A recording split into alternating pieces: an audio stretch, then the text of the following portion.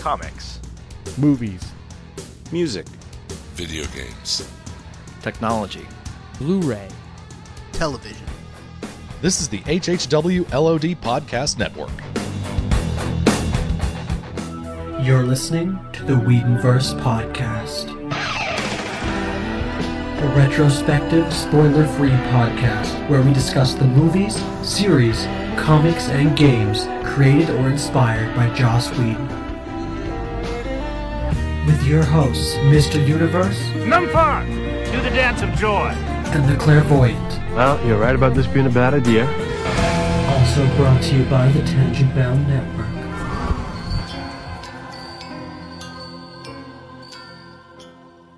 This episode, we'll discuss Buffy the Vampire Slayer, Season 2, Episode 13, Surprise, and Episode 14, Innocence, with special guest host One Sick Puppy from the Dead as Hell Horror Podcast.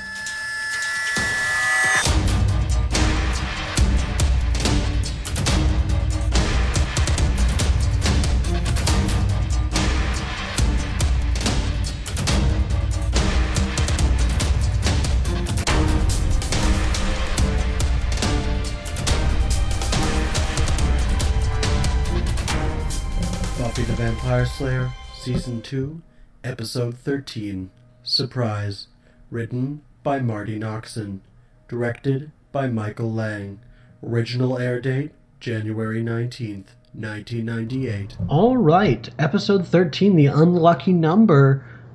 Surprise, we're back at Whedonverse Podcast. I'm Mr. Universe. I'm the Clairvoyant. The Clairvoyant. The Clairvoyant. I'm fancy.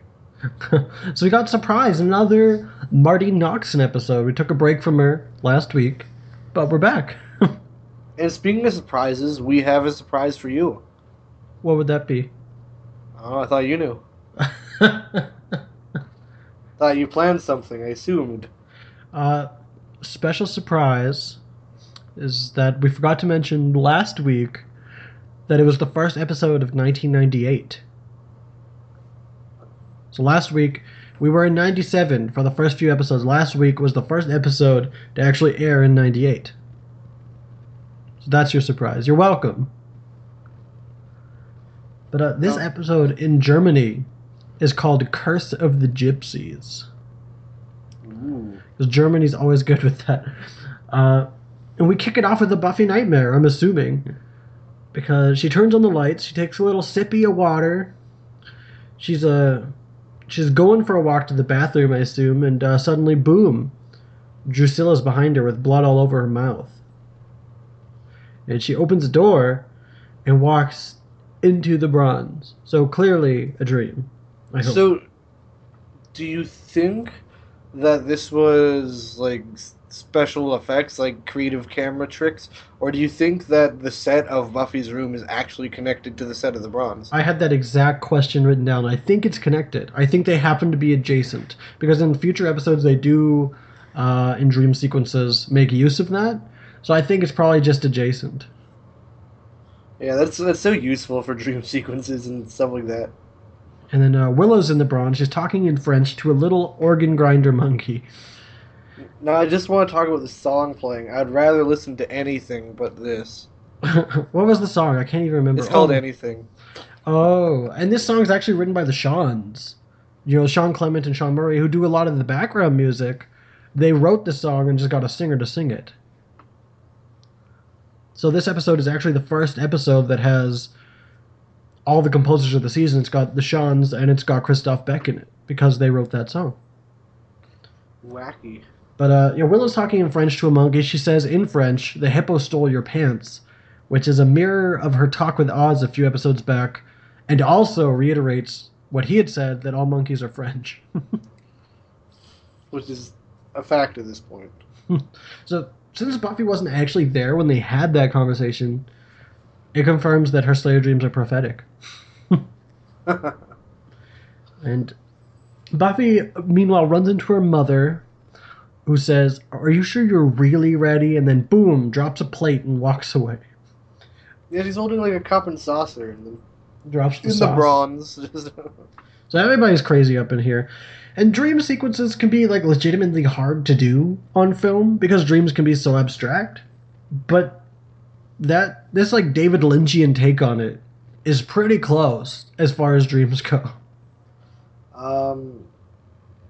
I didn't realize this was a dream sequence until just now. No, I'm kidding. But Buffy sees Angel, so she's romantically walking towards him. Romantically walking. Yeah, like runway model. And boom, he's staked by Drew and dusts right in front of her. I'm not counting it. I'm not going to count it. It's a dream death count 1. Would that not be an other? And then Drew says, "Happy birthday, Buffy." And then boom, she wakes in a cold sweat. What's really weird, I found, is that her outfit is actually different than the one she dreamed she was wearing. I thought one thing that's interesting is, like, in the dream, Angel didn't, like, explode into dust like a vampire usually does. He's kind of, like, crumbled. Like, Yeah, he like reached out towards her and his hands slowly crumbling. It's more dramatic that way. it did make it for a good effect. I like them, like, reaching out to each other and he's slowly crumbling. But then we have the theme song. Blah, blah, blah, blah, blah. And Buffy immediately decides to go visit Topless Angel. Because who wouldn't? Yeah, I don't blame her. And she tells him all about her dreams. And the makeup people, I noticed here, must be just super mad when the script says that Angel's topless. Because then they have to tat him up. They got to draw a tattoo on his back. And that can't be simple. It's like got to be like identical. And it's like detailed. They probably have, like, a tattoo stencil or just, like, a temporary tattoo that they can put on them. Yeah, because, well, like, I'm sure they're glad they get paid for the day, but... And I'm sure it's easier than all the other stuff they do on this show. Yeah, but Angel's not worried. He's like, not all your dreams come true. He's like, what else did you dream? And well, I dreamed that me and Giles opened up an office supply warehouse in Vegas, which is a callback to a comic that you reviewed, Clairvoyant. No, it's not. I was gonna joke that it was a spoiler for an upcoming episode, but that's also not true. But she's worried that Drew is alive because they didn't see her body. Which, spoiler, vampires don't leave bodies. Yeah. So you got no reasoning here, Buffy. And she goes to protest further, but Angel kisses her. And it's the first appearance of their actual love song. Close Your Eyes, is it called? Yeah, Close Your Eyes, And like the Christoph Beck. Beautiful song. I know we always say beautiful song like Christoph Beck, but really, I mean This is one of the this is the iconic one. This is the one that if you have like watched Buffy before and then you like go and you're like, what song are they talking about? When you Google Close Your Eyes and you don't immediately recognize it, you weren't paying close enough attention. Yeah. No, it's a great, just And uplifting song. It's not only is it such a such a beautiful piece of music, it's especially like from this episode on, from its first appearance, it's just hammered into your skull every time Buffy and Angel are on screen together. So Yeah. But she's distracted by the kiss. She's like, "Were we talking?" And they make out a little, but she has to go to school. And Angel doesn't let her. Instead, they make out some more. And they then keep she- saying like, "Oh, I know," and Yeah. And then she goes to leave, and they make out again. and Angel's like, "Oh, but you have to go to school," and she's like, "I know," and then they kiss again, and And this is actually young relationships right here, legitimately. Like I'm like, yeah, I can relate to that. Unfortunately, and kissing David Boreanaz. well, all the time, like you can't stop making out with him. And he says, "You still haven't told me what you wanted for your birthday," and she says, "Surprise me." So okay, I will. Take a episode's shot. called Surprise, so take a shot. Anyway, they make out again. Buffy makes an awkward sexual joke, and it gets kind of weird. Because she's like, "Oh, I love seeing you First in the thing- morning." And he's like, "Well, it's nighttime for me." And so she's all, Well, I Well, like I seeing love- you at bedtime. and awkward. But they agree that it is harder and harder to say goodbye. And later at school, Willow thinks that it's super moxie what Buffy said to Angel. I like you at bedtime. And I bet they made out more before Buffy left. We didn't see her actually leave. I bet they kept making her missed a couple periods and then went to school. And it's been a while since I actually watched this episode, and I didn't write it in my notes, but I seem to remember Willow wearing like the stupidest outfit in this scene. She's got a cute little purple pillbox hat. Yeah, the pillbox hat. That's what I was remembering. But they're chatting about how Buffy and Angel want to do the do. They want to do the thing, but it would be wrong.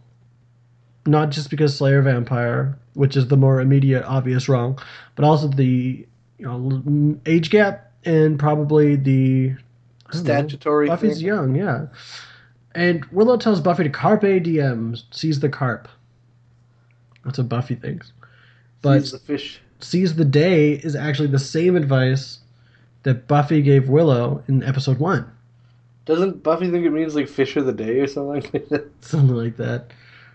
So Buffy's like, I think I'm going to seize it. Which, don't read too much into that. And I'm no teenage girl, but is it always planned out You're like this? pretty much a teenage girl. I'm pretty much a teenage girl, but I wasn't. So, is it always this planned out? Like, is it always so calculated and just pre-discussed? Let me know. They're like, once you get to a certain point, seizing is inevitable. Yeah, and I don't know if that's how girls think. Maybe it is. Maybe, like, girls are watching this, like, obviously, and guys are watching it like, do they do that? Yeah, it's definitely not something I've encountered. People talking about like, I think we're gonna have sex. I think it's gonna happen. But after class, immediately cut after, they're still wowing about it all. And Willow admits that she likes Oz because he's nice and she likes his hands. You'll have nice hands. But he's too old. He's a senior. Just 1 year difference. Oh, poor Willow. Yeah, Buffy mentions that her boyfriend has had a bicentennial and pushes Willow to make a move. So I say do it. Do it, do it, do it. Do it. Please. That's not even that bad of an age gap at all. No. My biggest was what? 40 years. 4 years for me. 40 years. 4 years. But And that's still a little weird. But Willow decides to give it a shot. So she walks over to Oz. He's playing his Strat all unplugged, all, kind of the changy sound you get when your guitar's not plugged in, like kang jong. And Willow asks if they have a gig coming up. He said, nah, just practice. We're moving to a new sound where we suck. So practice. He's got brown hair. Brown hair here. Around here is... He's brown-haired Oz. Woo! And he assuages Willow's fears. Is that a word? Assuages is a word, but I don't think that's what you're trying to say. Anyway, he says he's groupie-free. He's been clean. And there's an awkward silence. And then the reason that I love Oz so much. This is so great. I love how just very straightforward... Confident and casual. It's just no, like, with Oz, there's no, like... Hesitation. Well, and it's also, like, you don't know, like, I don't know, I like Oz, I don't know if he likes me, though, like, there's none of that. He's so straight to the point. And he's like, I'm going to ask you out tomorrow night, and I'm kind of nervous about it. It's interesting. So I'm like, yeah! If it helps at all, I'm going to say yes. He's like, oh, it helps. You want to go out with me tomorrow night? Oh, I can't. And I also love how he handles that, because he's like, I like that you're unpredictable. He's so calm and collected. It creates a comfort zone. I love them together. So Willow invites him to Buffy's birthday party as her date. And there's awkward smiles all around before she awkwardly walks away. Meanwhile, Xander is talking... I love just Willow walking away, though. She's just so, like, pleased with herself. Like, I said date. Yeah. And meanwhile, Xander's talking to Cordy about Buffy's party. She's going to cook, apparently, so... for some reason, I get the feeling that's not a good idea. She's the chips and dips girl, though. I don't know. I feel like she could burn it. I feel like she's... In the Buffyverse, she's Veronica Lodge, from the Archie comics, and Veronica can't cook. Willow is the Betty. She's these chips and dips girl.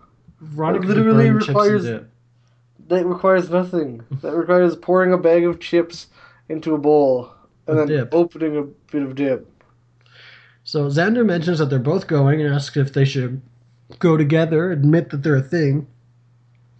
Because they've been groping in a broom closet for long enough. But Cordy says groping in a broom closet isn't dating. It's not dating till the guy spends money. So Xander, well, I'll spend, you will grope. But she's not biting. Now, what I found interesting about this is Xander's like, I think it's just weird that we have to hide it from all our friends. And Cordelia's like, well, of course you want to tell everybody. You have nothing to be ashamed of. I, on the other hand, have everything to be ashamed of. But it feels like Cordelia has not even, like, seen her friends once this season. Exactly. Like, it feels like she's just hangs out with the Scooby Gang now. There's been no Harmony. There's been no other Cordettes at all this season. But Xander says, forget it. Whatever. And then he calls himself Idiot Jed, glutton for punishment. Yeah, I feel like Josh threw that joke in because of his brother Jed. Giles stops Xander in the hall about the party. Xander calls Giles a funky party weasel. And then Buffy shows up, so they kind of mums the word about the surprise party, and Xander says he's feeling a pre-birthday spanking. The thing that like Giles says to Xander, like when he said, "Oh, here comes Buffy," then he says something like, "Now remember, discretion is the better part of valor." What is? Couldn't you What say did she think she's coming? Shh. Yeah. And then Jenny says to cancel the spanking, so to his lapel, check, cancel spanking. And Buffy tells all about her dream, which Giles agrees that you should be on the alert, but don't be too worried, which is pretty much the message she's been getting from everybody. Yeah, she has Slayer dreams, but it's not necessarily like important. And Xander keeps making fun of Giles' big words, all of them. So, go to class, Xander. Gone. Notice the phrasing. Simple. Direct. Yeah, he says, I don't remember, something about a cataclysmic event or a cataclysmic state of affairs. And Xander's like, couldn't you just say we'll be in trouble? And later, Dalton shows up downstairs with Spike's new package. Dalton being the vamp from the What's My Line episodes. The hipster vamp. The glasses guy. And Spike is making sure that Drew is dead set on what they're doing. And he's had it with this place. Spike wants to go. He's in a wheelchair. He's all burned up. He's done. After an organ falls on you, don't want to stick around. And Drusilla's upset with the flowers for her party. She has a little bit of a meltdown. She just wants to throw a party. This episode is loosely, apparently, based off of and inspired by Alice in Wonderland. And Drew just wanted to paint the white roses red. She's supposedly the evil queen. She just wants to throw a birthday party for Buffy. And she wants to open the party gift and gets way too excited. Can I open it? And Can I? So she does. Can I? She does, and it reeks of death. And she gets really excited. We never see what it is. But that's not something to be excited over. And she says, it'll be the best party ever because it'll be the last. Ominous villain chats. And next day, Joyce asks Buffy if she feels any different now that she's 17. So, of course, I'm responsible, I'm level-headed, I should go driving. And do you really think you're ready? Boom, drops her plate. Uh-oh. Oh, that's not a good sign. Word for word, the dream that she had. And I didn't realize it until Buffy's shock. And I was like, oh, because what Joyce saying the exact same thing didn't even click to me until the plate dropped. That's probably why they did it. Yeah. But do my eyes deceive, or was the barcode still on the bottom of that plate?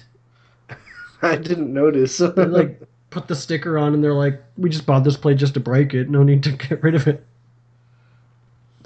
In the computer lab, Jenny's doing some Jenny stuff. Whatever.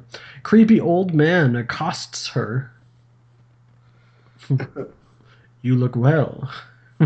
He's like Amish. He looks Amish. And You know who he looks like? who? Looks like that guy from One Flew Over the Cuckoo's Nest.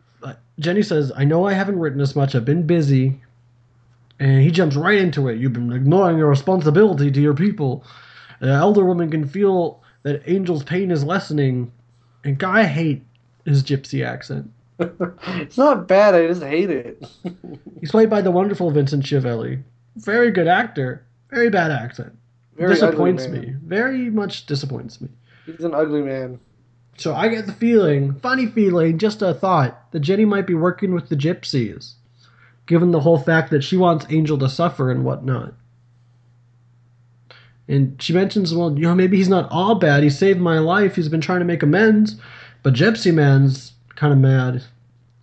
His pain has to be eternal, like ours. Yeah, what the hell? He says, like... He killed their favorite daughter of the tribe. But, like, that was, like 200 years ago. How eternal? Like, man, you didn't even know her. Maybe she sucked, and all the stories are just embellishing. He has, like, one pretty iconic line. He says, forget that you destroyed the most beloved daughter of your tribe, which... What? Favoritism, but then, like... Then he says... The iconic line is, vengeance demands that his pain be eternal as ours is. If this girl gives him 1 minute of happiness, it is 1 minute too much. In every Buffy trailer ever, you watch a Buffy trailer, that line's in there. And she says some stuff, and he's like, you are still Yana of the Kalderash people, a gypsy. Bad. And she's like, I know, uncle. Dun dun dun. Plot twist. Jenny's been lying the whole time. I don't mind the idea of Jenny being there to make sure that Angel stays a good guy, but what? Jenny Calendar's real name is Yana Kalderash. Why? Why is that necessary? And like that's so stereotypical gypsy. Why can't she be Jenny Calendar of the Gypsy tribe? Why does she have to have a fake Romanian name? Maybe she has like an accent too that she's hiding, and I hate that. And it's just the whole. I'm not a huge fan of this plot twist. No, and he says, "Do what you must to take her from him." And so Buffy's stressed later at the library because her mom broke the plate. That's not why. It's because of the exact same thing happened. And Will and Xander bust in. They're all like, happy birthday. But Buffy's not excited.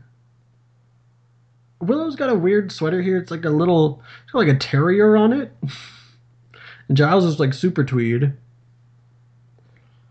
And Giles points out that, Buffy, you can stop your dreams. And Xander says, you ground the master's bone to make your bread. And she says, well, that's true, except for the bread part. And they plan to meet and strategize later. And after Buffy leaves, Willow's like, oh wow, so much for a surprise party. I guess I'll call Cordelia. And Giles is like, no, the party will go ahead as planned. They've been in danger before and they will again. There's no good time to relax, and Buffy's only turning 17 once. Yeah. So I was so happy. I was like, Giles, you came through. That is so awesome of him. I love as soon as she leaves, Xander's like, that's not a perky birthday puppy. But one thing that I find interesting in this is when, Buffy's like, well, what am I supposed to do until we meet here later? And he's like, go to classes, do your homework, have supper. And she's like, oh, yeah. Like, she forgot that. She says, like, right, be that Buffy. Like, she forgot that, like, she is still a person. Like, she's not just the Slayer. And in the halls later, Bitka Calendar stops Buffy. But there's nothing wrong with Jenny. She says that, She's got a bad arc. Giles changed plans. Come with me. You just talked to him a second ago. She stopped you in the hallway as you were leaving, talking to him. Did he page you? How could he have changed plans that quickly? But she's like, you're supposed to meet him at his house. He's got to grab some books. That liar. Lying. She's super awkward at lying, too. She's not good at it. And she's like, my car's here. Why don't I drive you? And while they're driving, vamps come out. They're like unloading a delivery truck. Well, Buffy's there. We go to the Bronx. She's like, I don't know. Jazz gave me an address, following his directions, and then they see some vamps loading Unloading. a truck bed. Loading or unloading, it's hard to tell. But Buffy makes Jenny stop so she can slay, because it's her sacred duty. And it's Dalton. Hooray! And I love how Buffy's like, every time I see you, you're stealing something. You should speak with someone about this klepto issue. And then more vamps come out. They fight in the back of the truck. They fight all over. And meanwhile, inside the bronze, the gang's all around. Haven't, like, in their party gear. Like, where is she? I like this because it feels like you just see Jenny speaking with her uncle about how, oh, you got to keep her away from Angel. You have to do it at all costs. And so he's like, yes. And then she shows up all suspicious, like, oh, come with me. There's been a change of plans. And he's like, I'm just following Giles' directions. I don't know where we're going. And then she's leading Buffy to her surprise birthday party at the Bronx. And they're like, I think I hear her coming. There's crashing and shouting from outside. Buffy stakes one of the vamps. Fights a bit. Vamp tackles her through the window. And she dusts the other one. So vamp death count 2 in this scuffle. And everyone's just kind of standing there in awe. And Cordy jumps up. Surprise! Which is a very Cordelia line. Very oblivious to what's going on around her. I'm pretty sure that's in the title credits. Yeah, it is. Just her doing the stupid surprise. I was like, well, that about sums it up. So, and I like Buffy's demeanor. At first, she seemed like almost upset because she just got out of like fight mode. She's like, "What's going on here?" And she starts getting all like bashful that they threw this for her, like all flattered. And Giles like, "A surprise party," blows his noisemaker. And Willow awkwardly asks if Oz is okay, and he's like, "Yeah, did anyone see that dude turn into dust?" And Xander's like, yeah, vampires are real. Most of them live in Sunnydale. Willow will fill you in. She goes into like this, like the big like talk mode. She's like, I know it's hard to accept at first. And like, actually, it explains a lot. I love how calm he is about it all. Well, I mean, like you have to be an idiot to live in Sunnydale, and then this stuff happens, and to not at least be suspicious about it. Yeah, but Jenny brings in Buffy's present that she just pulled from outside. It's one of the boxes that the vamps left behind. It's an arm in a gauntlet. And it immediately starts to strangle Buffy. So, of course, Angel has to Adam's family it back into the box. And Xander's great line, where do you get the Slayer who has everything? Yeah. And what was that? And Oz looked like an arm. And Xander's like, is this the vamps version of snakes in a can? An angel recognizes it, and he explains it's the old legend of a demon brought forth to rid the world of humanity, the Judge. And Giles immediately gets spooked because he recognizes the story. Judge can't be killed. Giles, he says something really like formal, and it just bugged me, the delivery of it. Like he's like, the Judge, this is he? And Yeah.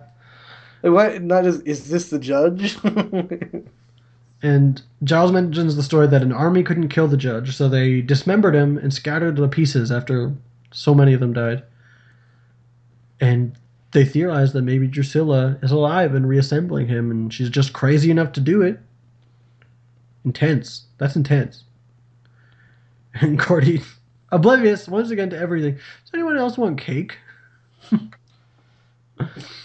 So, of course, Jenny uses her ulterior motives to send Angel away.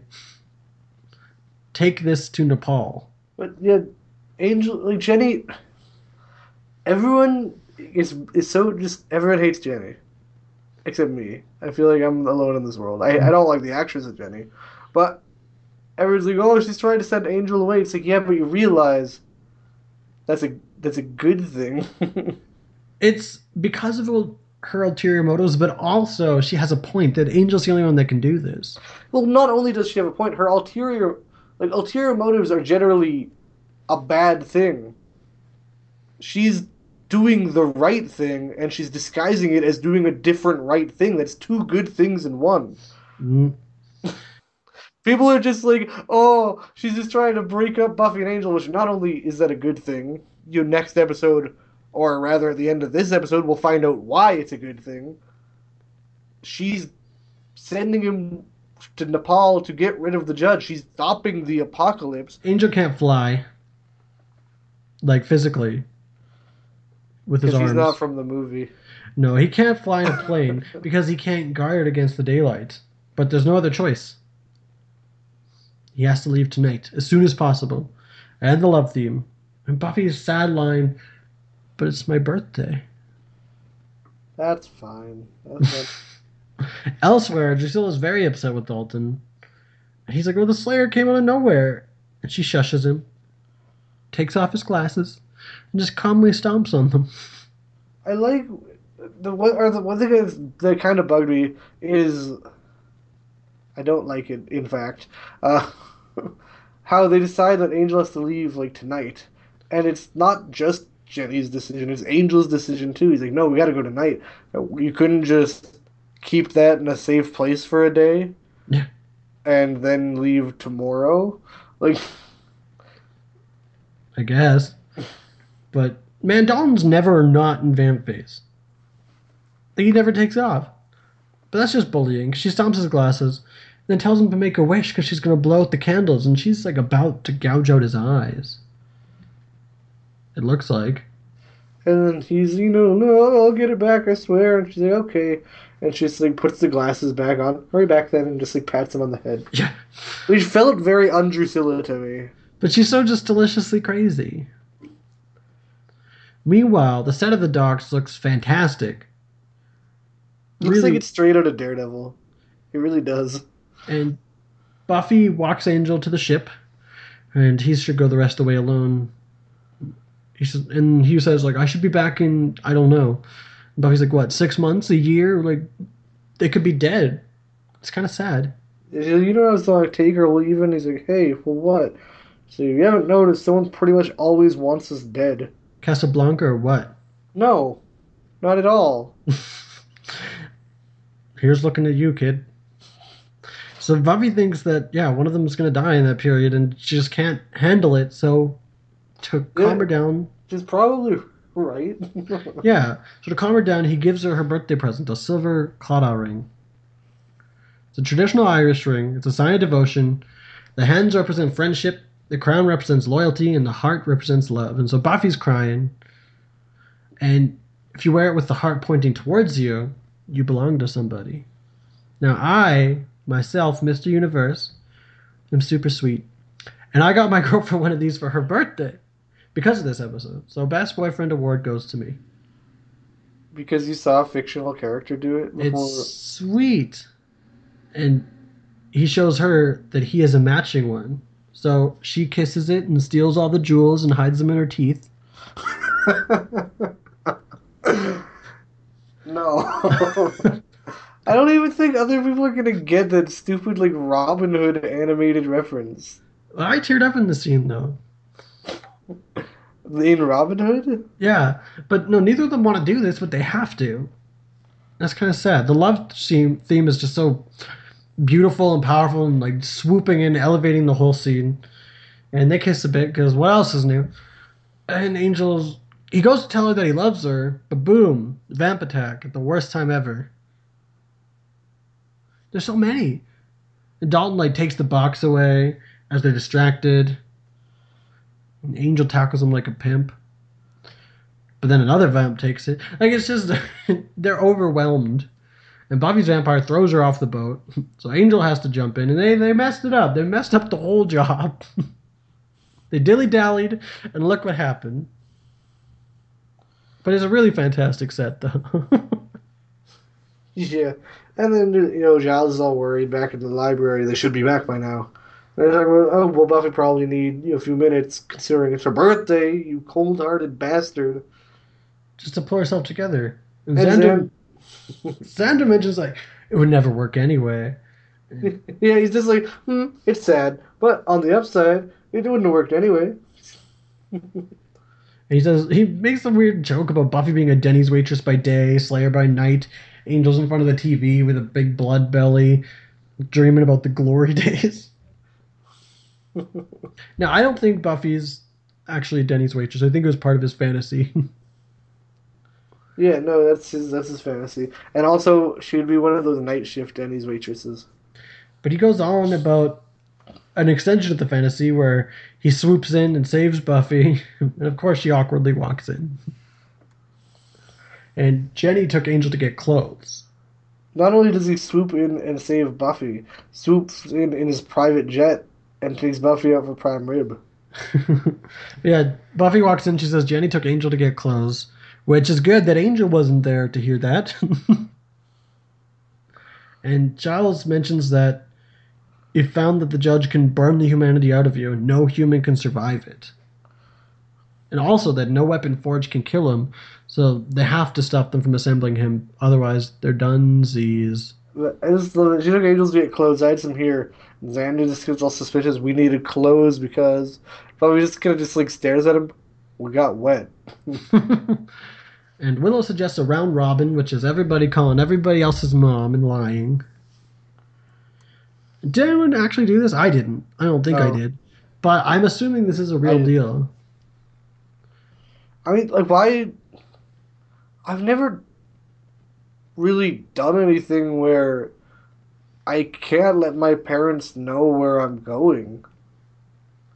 You never gone bowling? Well, even if I'm like, like out all night on a school night, it's for a good reason, and I'm gonna say, hey, I know I'm not supposed to be doing this, but this is what I'm doing, and this is why. And they're like, yeah, whatevs. Do what you gotta do. You're a Grown child. 17-year-old kid, or however old I was. But, like, I don't know. I mean, I was obviously never a Slayer, but it seems like it's a common thing.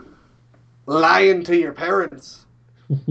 But it frees up time for saving the world and also keggers. And then everyone just kind of stares at Willow's like, what? Only Xander gets to make dumb jokes? And she just can't get over about how cool Oz was about everything. Which, I feel you, girl.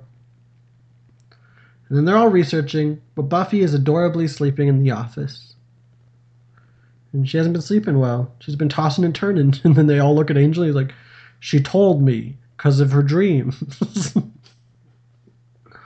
In Dreamsville, Buffy's in a well-lit candelabra shop by the looks of it. Because they're everywhere. And she's wearing a Marilyn Monroe dress, so I hope she watches out for air vents. And she sees all the pieces sitting on the floor.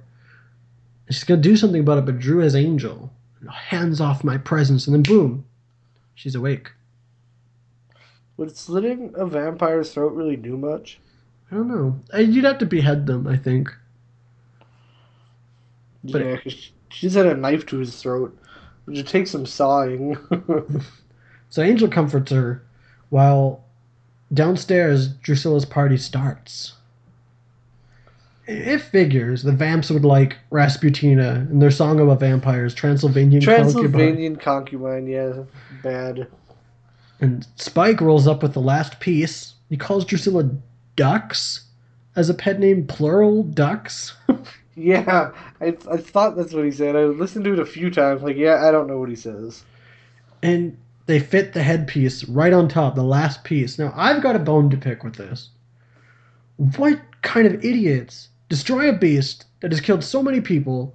They scatter his pieces across the world, but put them into boxes that nicely intersect and can be easily reassembled. Yeah, I was thinking the same thing. Like, why do the boxes interlock, and why do they have, like, slots so that the pieces can form back together?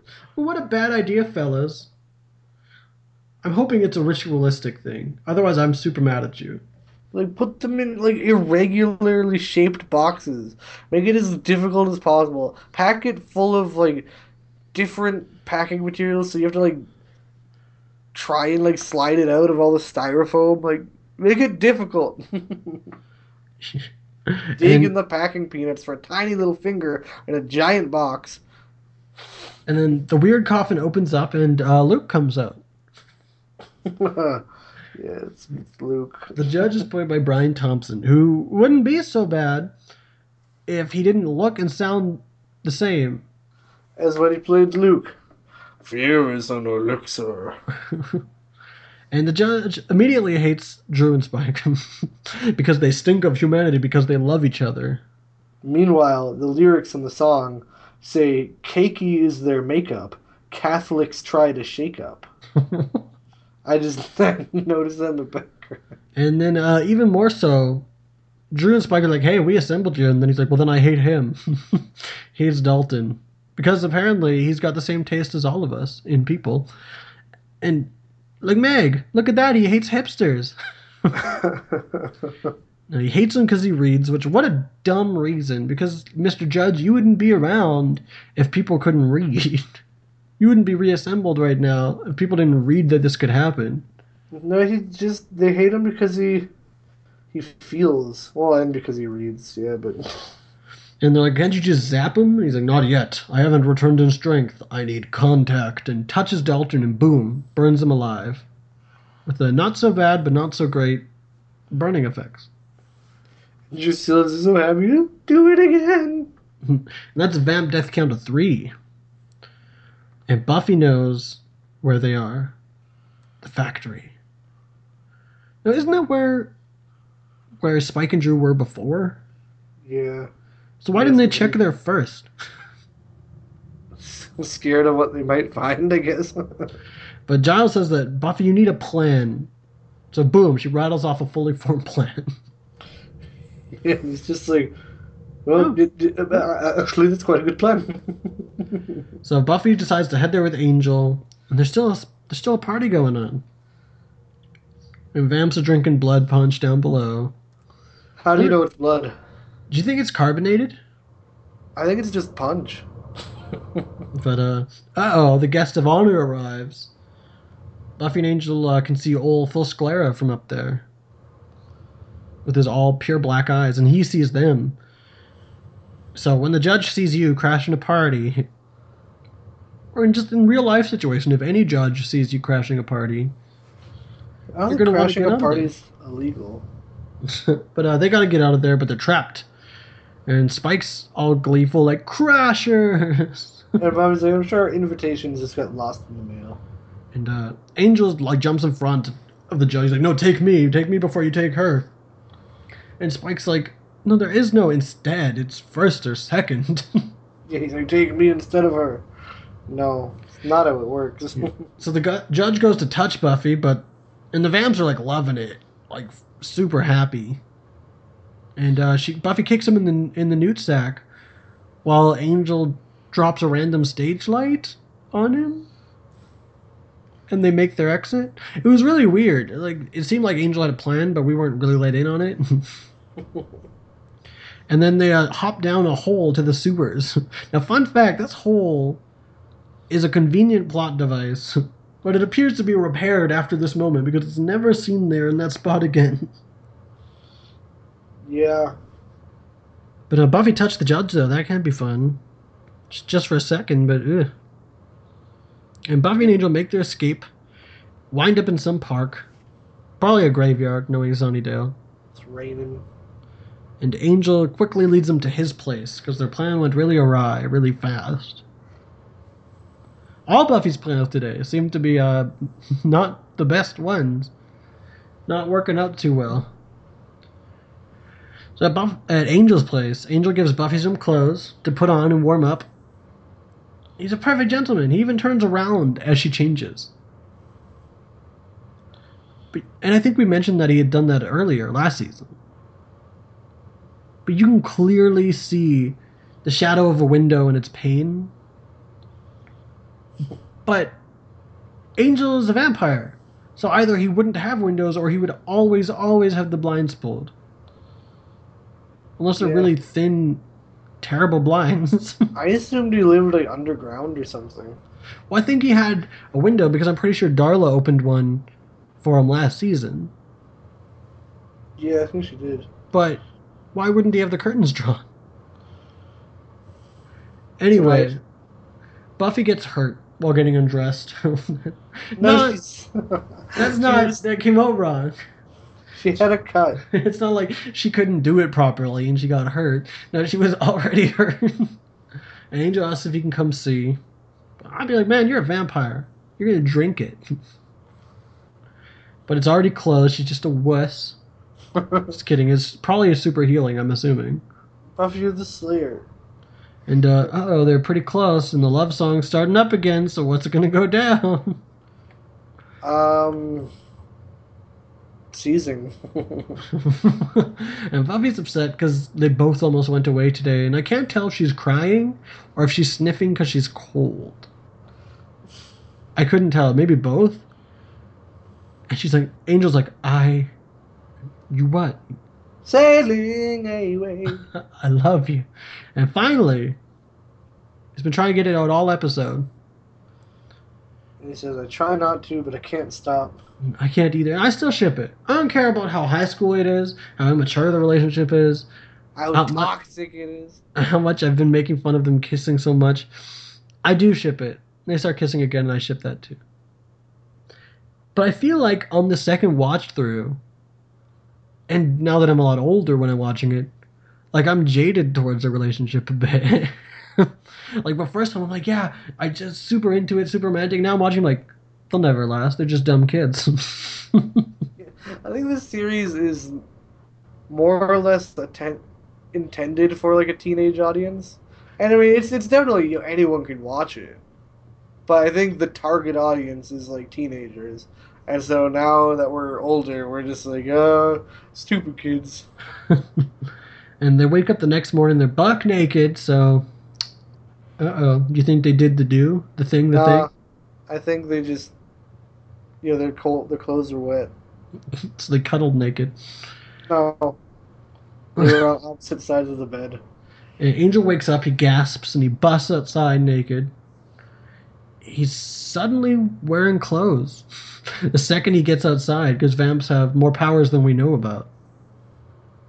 Have you ever Clothes? seen a naked vampire? Exactly, their clothes regenerate. But he collapses and screams. He's calling out Buffy's name. It's storming. She don't hear. And then they end on that tease. What happened? We don't know. Will we Plays ever this- find out? I don't think we will. It plays this song, I don't know what it's called, like One Moment of Happiness or something like that. I'll look it up and mention it next episode. But that's a final death count to 3. And this is the last episode ever to air on a Monday. And this is Buffy's actual birthday, January 19th to 20th. She's a Capricorn. Check out Dope Scopes Daily on Twitter. It's a parody account run by the Clairvoyant and I intermittently. It's not daily, that's part of the joke. And it's just really dumb horoscopes. Check out Capricorn, see what we said for Buffy. But this episode kicks off a trend of Buffy's birthday parties going horribly. There's two cutscenes in this episode. One's Giles and Jenny discussing how Giles is pretty much her father figure. Which is not true. It's very true. And the other one is Cordelia pointing out to Harmony her attraction to Xander. She's like, oh, and then she's like, oh, I was just kidding. I guess they couldn't get Mercedes back for that scene. It's possible. But that would make her reaction to him earlier more palatable. Like, it doesn't seem out of character for her, but you'd be like, oh, she's trying though. And this episode was super important to me because it introduced the judge. And it really strengthened Bangel and Will Oz, and it had its Zandelia moments. Jenny's introduction as a maybe villain put a strain You're a on... teenage girl. It put a strain on Gilesender, but Spikezilla was in it too. I'm done. Done with the ship names. But a scene from this episode is actually on the TV in the background in the 2014 movie Fault in Our Stars. Is it true? Yeah. It's weird. But I think it's overall a very heavy episode. Very powerful. It introduces one of the baddest baddies yet, the judge. So I think it is steak time, Trevor. What do you think about this episode 13, Surprise?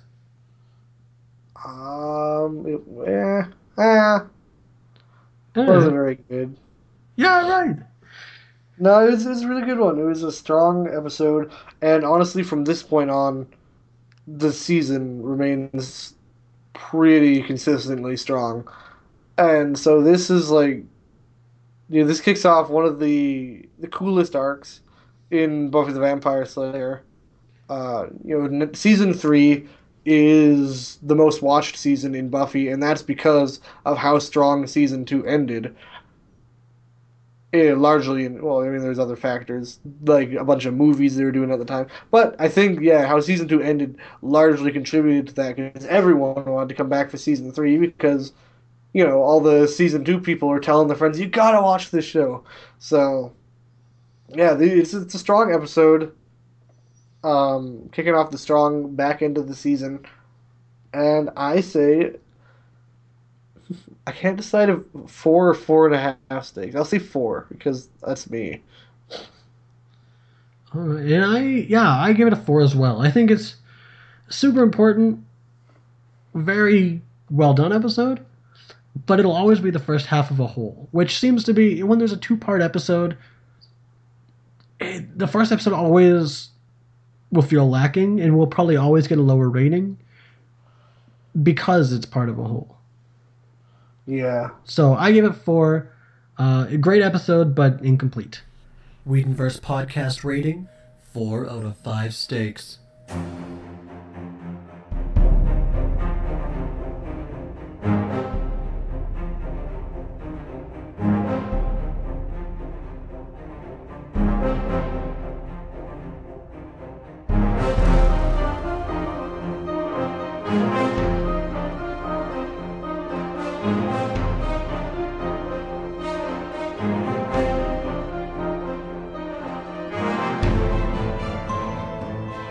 If you like what you hear, don't forget to follow us on Twitter at @WhedonCast, like us on Facebook at facebook.com/WhedonversePodcast, or review, rate, and subscribe on iTunes or Stitcher Radio. The Whedonverse Podcast is brought to you by the HHW LOD Network.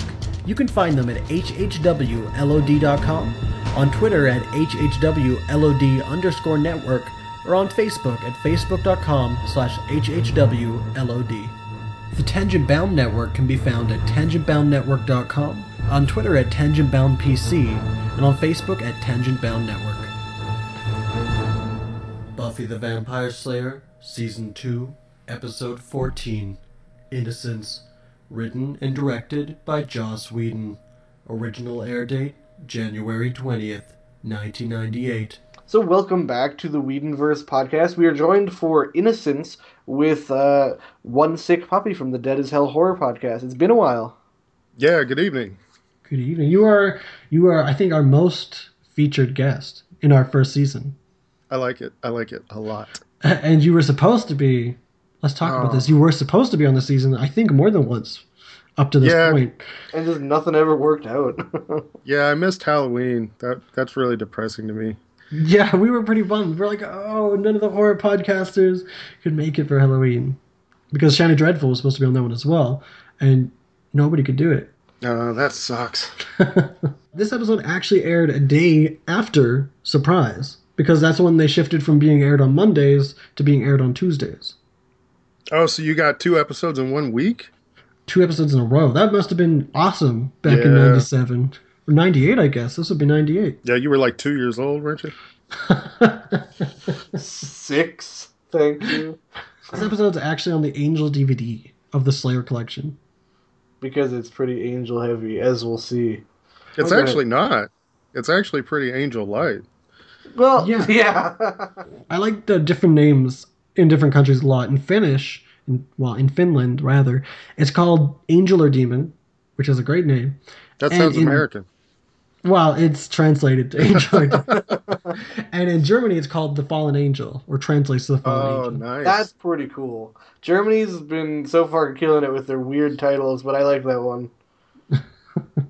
They're always like, it's like, Lie to Me, The Liar, lie, like Death Wish, and like Yeah. they're fun. So we start the episode with a previously on, which means you know that stuff's going down. And we actually start with just the judge who we met last episode, just kind of meditating and just chilling there. And Spike's complaining that they're meditating, that they're not taking action. I am preparing. Yeah, and Drusilla is comforting him, but Spike's arguing and saying that the judge is preparing looks a lot like sitting on his ass. And then Drew starts tweaking. She has a vision. And She has a heart attack. The poor woman. yeah, something's up. And it looks painful, but then she starts to smile, so I guess all is well in the evil world. Yeah, I don't know if that's 100% a vision or if that's just the sire bond going on. I was kind of wondering about that. Yeah, or like just a feel, like not necessarily something she sees, but it's definitely something she feels. Right. And maybe she's just crazy. Now, One Sick Puppy, we haven't had you on in season 2 yet, so we haven't got your opinion. What are your thoughts on Spike and Drusilla? I am not a fan of wheelchair Spike. I do love Spike. Drusilla is one of my favorite characters in the series. Absolutely love her. She's gorgeous and she's crazy and she's just, Juliet Landau, just the way she moves and plays that character is just fantastic. She's one of the best. And I was looking her up on IMDb tonight. She doesn't work nearly enough. No. She's got 50 credits to her name, and some of that's voice work. But I would really like to see her get some more work, get a series, get something with some range in it as far as different arcs, and get to see her do a lot of different stuff. But as Drusilla, I think she's fantastic. And she's got really awesome fingernails in this episode. I like the paint stuff. Didn't notice, but I'll keep an eye out in the rewatch. Meanwhile, Buffy's waking up the morning after. Yeah, in Angel's bed alone, which is a good sign. Whew. Same ominous thunderstorm outside. Which is stopped. At the end of the last episode, it's pouring cats and dogs, and he falls to the ground. And this episode, everything's wet, it's not raining, and he falls to the ground. So Dramatics. I didn't notice that. little continuity problem there, Joss. Let's get back to the studio and get that fixed. And it's not playing. At the end of the last episode, is playing a beautiful song called "Moment of Happiness" by Christoph Beck. And though "Moment of Happiness" is listed on the album as being in this episode, it's not actually played anywhere in this episode. It's a variation of the famous "Close Your Eyes" Buffy Angel love theme. But no, it actually appeared at the end of the previous episode. And we just have Angel fallen to the ground. Yeah, flopping like a fish in the road. Yeah, that's probably listed on the credits because they would have done a last time on Buffy at the beginning of the episode. True. So they probably had that music in that part. Some nice lady of the night finds him. Yeah, smoking woman. And I mean, like, literally smoking a cigarette. She is...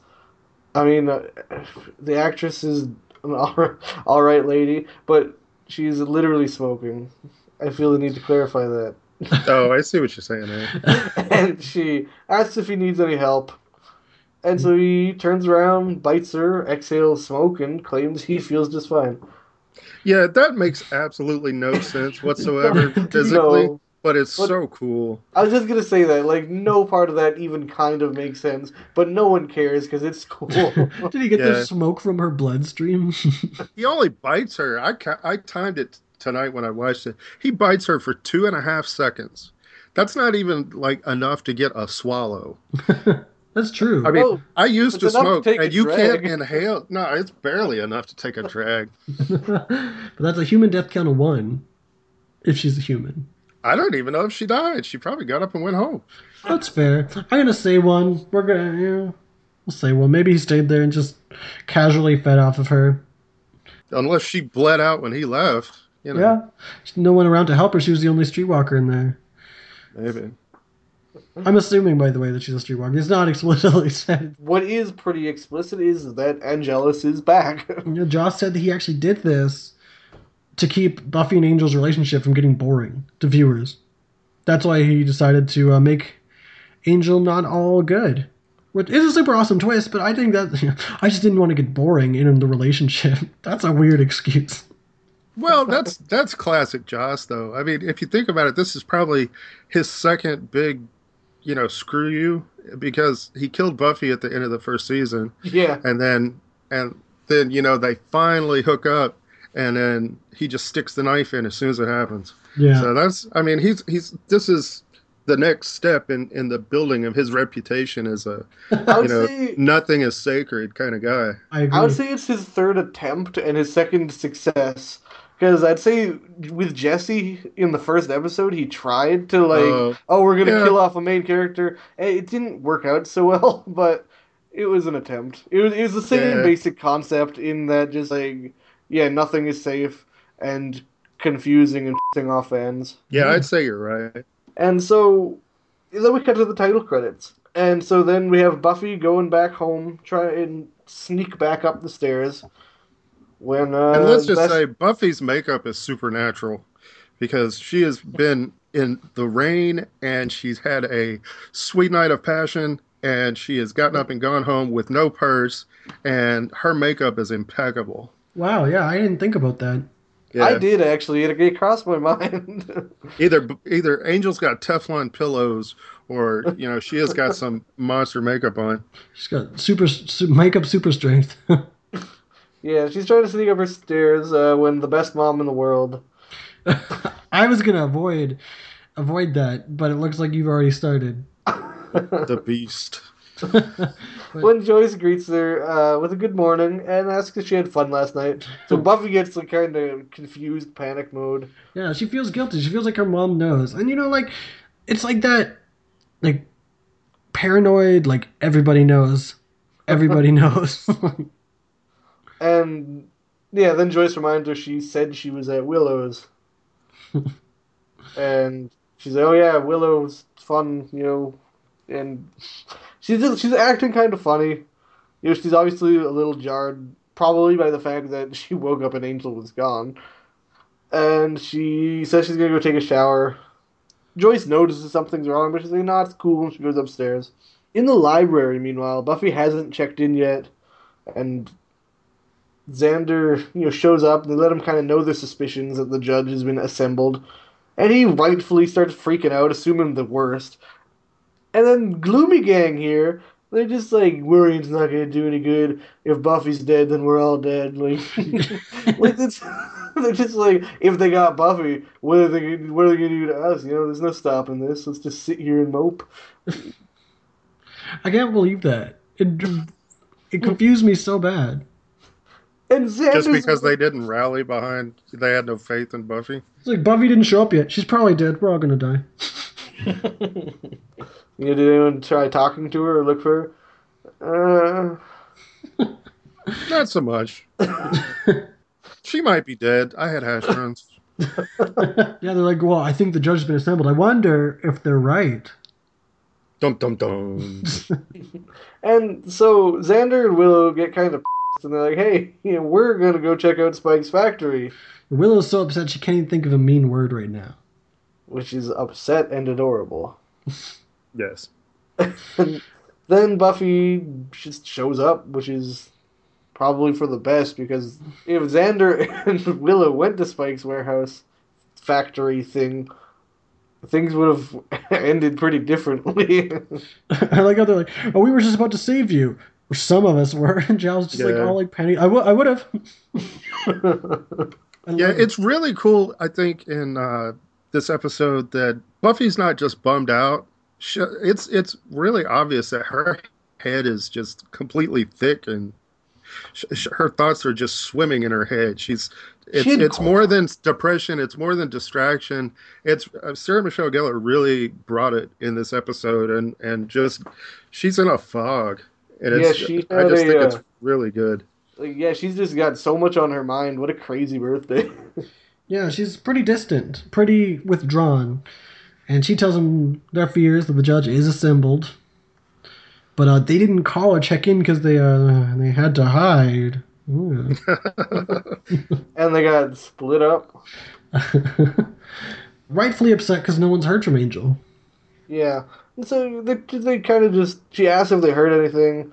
They hadn't. So they talk about the judge a bit. Then they just kind of all go their own ways, all at the same time. But like she says, the judge is not the prettiest man in town, which apparently, according to the internet, is a Smurfs reference. Weird. He's also Smurfs? Smurfs. And I was like, I'm trying to think, like, run through the theme song, run through it. Like, how is that a Smurfs reference? Apparently it is. Does that refer to Gargamel? Possible. And at this point, it would have had to have been the cartoon, so. Right. He is getting stronger, Buffy confirms. So, gang's in for some tough luck. What bugs me about the judge, it's like not only that I can see Brian Thompson in there, I can hear it. He sounds like Luke, and I hate Luke. Yeah. It's kind of strange that he brought him back so quickly. You guys have probably already talked about this, but I can see him bringing him back at the 5th or 6th season, but to bring him back so, like, I don't know, not even 20 episodes later, it's just Maybe they kind have of a strange choice. a limited repertoire of actors that audition for minor roles. Fun fact know. about the judge is actually he's one of the villains in the Buffy board game, which I think we have actually scheduled to talk about the Buffy board game at some point. Yeah, I But- actually bought that for my wife the just judge recently. is one of the villains in it, which is interesting because Drusilla and Spike are considered minions.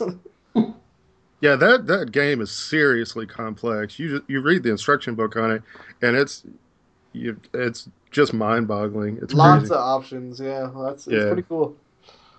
Plug. Then they all disperse, go their own ways, and Buffy and Willow talk a bit on the stairwell. Nothing new, really. They're still just talking about how Angel is missing, which we've established. But what's new is Jenny is just, like, lurking around the corner being all, like, creepy and Romanian. Jenny Calendar is lurky, but Yeah. there's no reason at this point. I mean, there's not even a hint of a suspicion of anything that should involve her. So it's just Well, in the previous episode, we met, her creepy Romanian uncle. But, like, she didn't do anything wrong. I mean, like,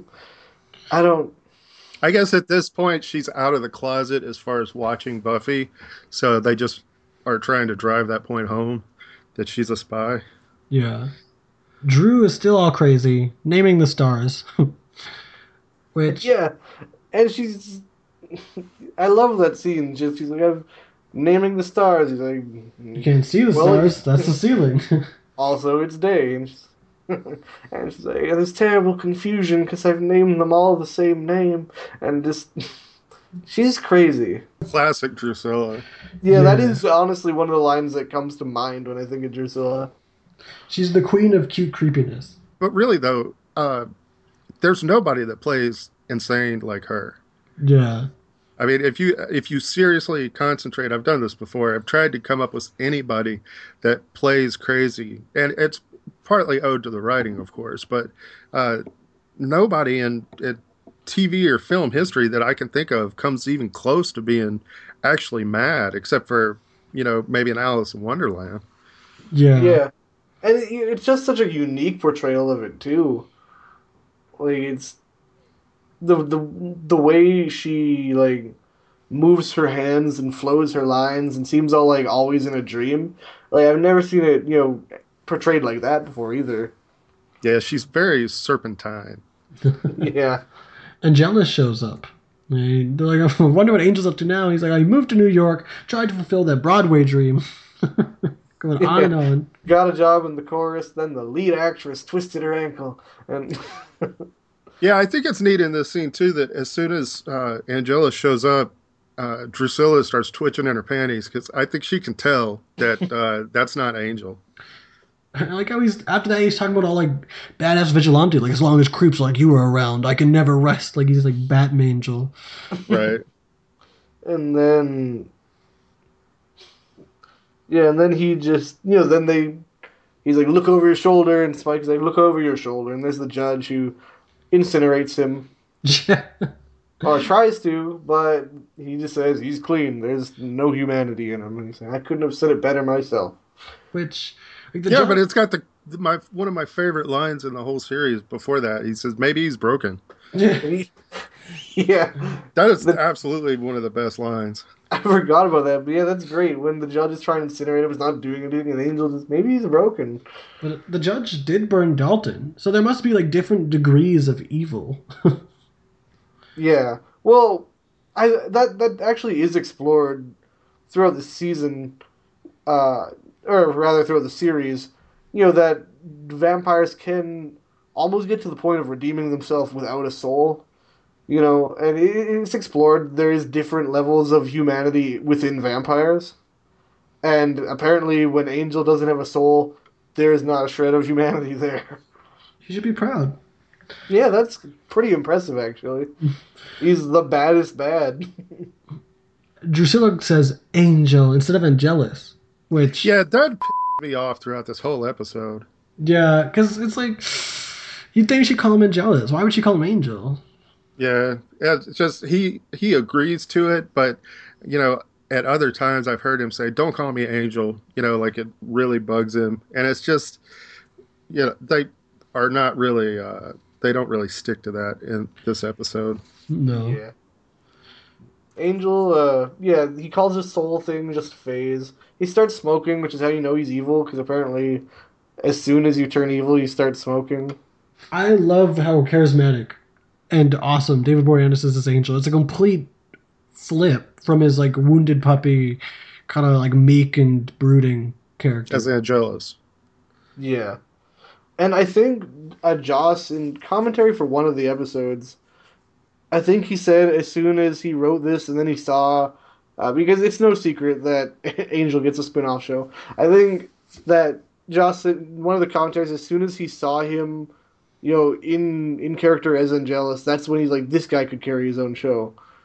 Because he's just, he's so different from Angel, and he's, I was gonna say likable. He's really charismatic. He's fun to watch, just because he's like a gleeful evil. But well, that makes you think, though. Joss must not have realized at the beginning of the series that that's what he was going to do, because I would think that if he had that in mind, he would have had him read as Angelus. Yeah. Angel is actually a one-episode appearance, and initially he wasn't even supposed to be a vampire.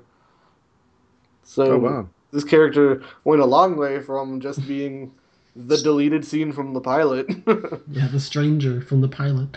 Yeah, so Angelus can't be burnt. He's just as bad as it gets. And everyone's kind of like celebrating all the baddies. Still's dancing around. And Spike says, like, I was sick seeing you as a Slayer's lapdog. And this is one of my favorite parts in the whole episode. He growls at him, pulls him by the shirt, and he just kisses him on the forehead and, like, hops away. And they just all burst out laughing.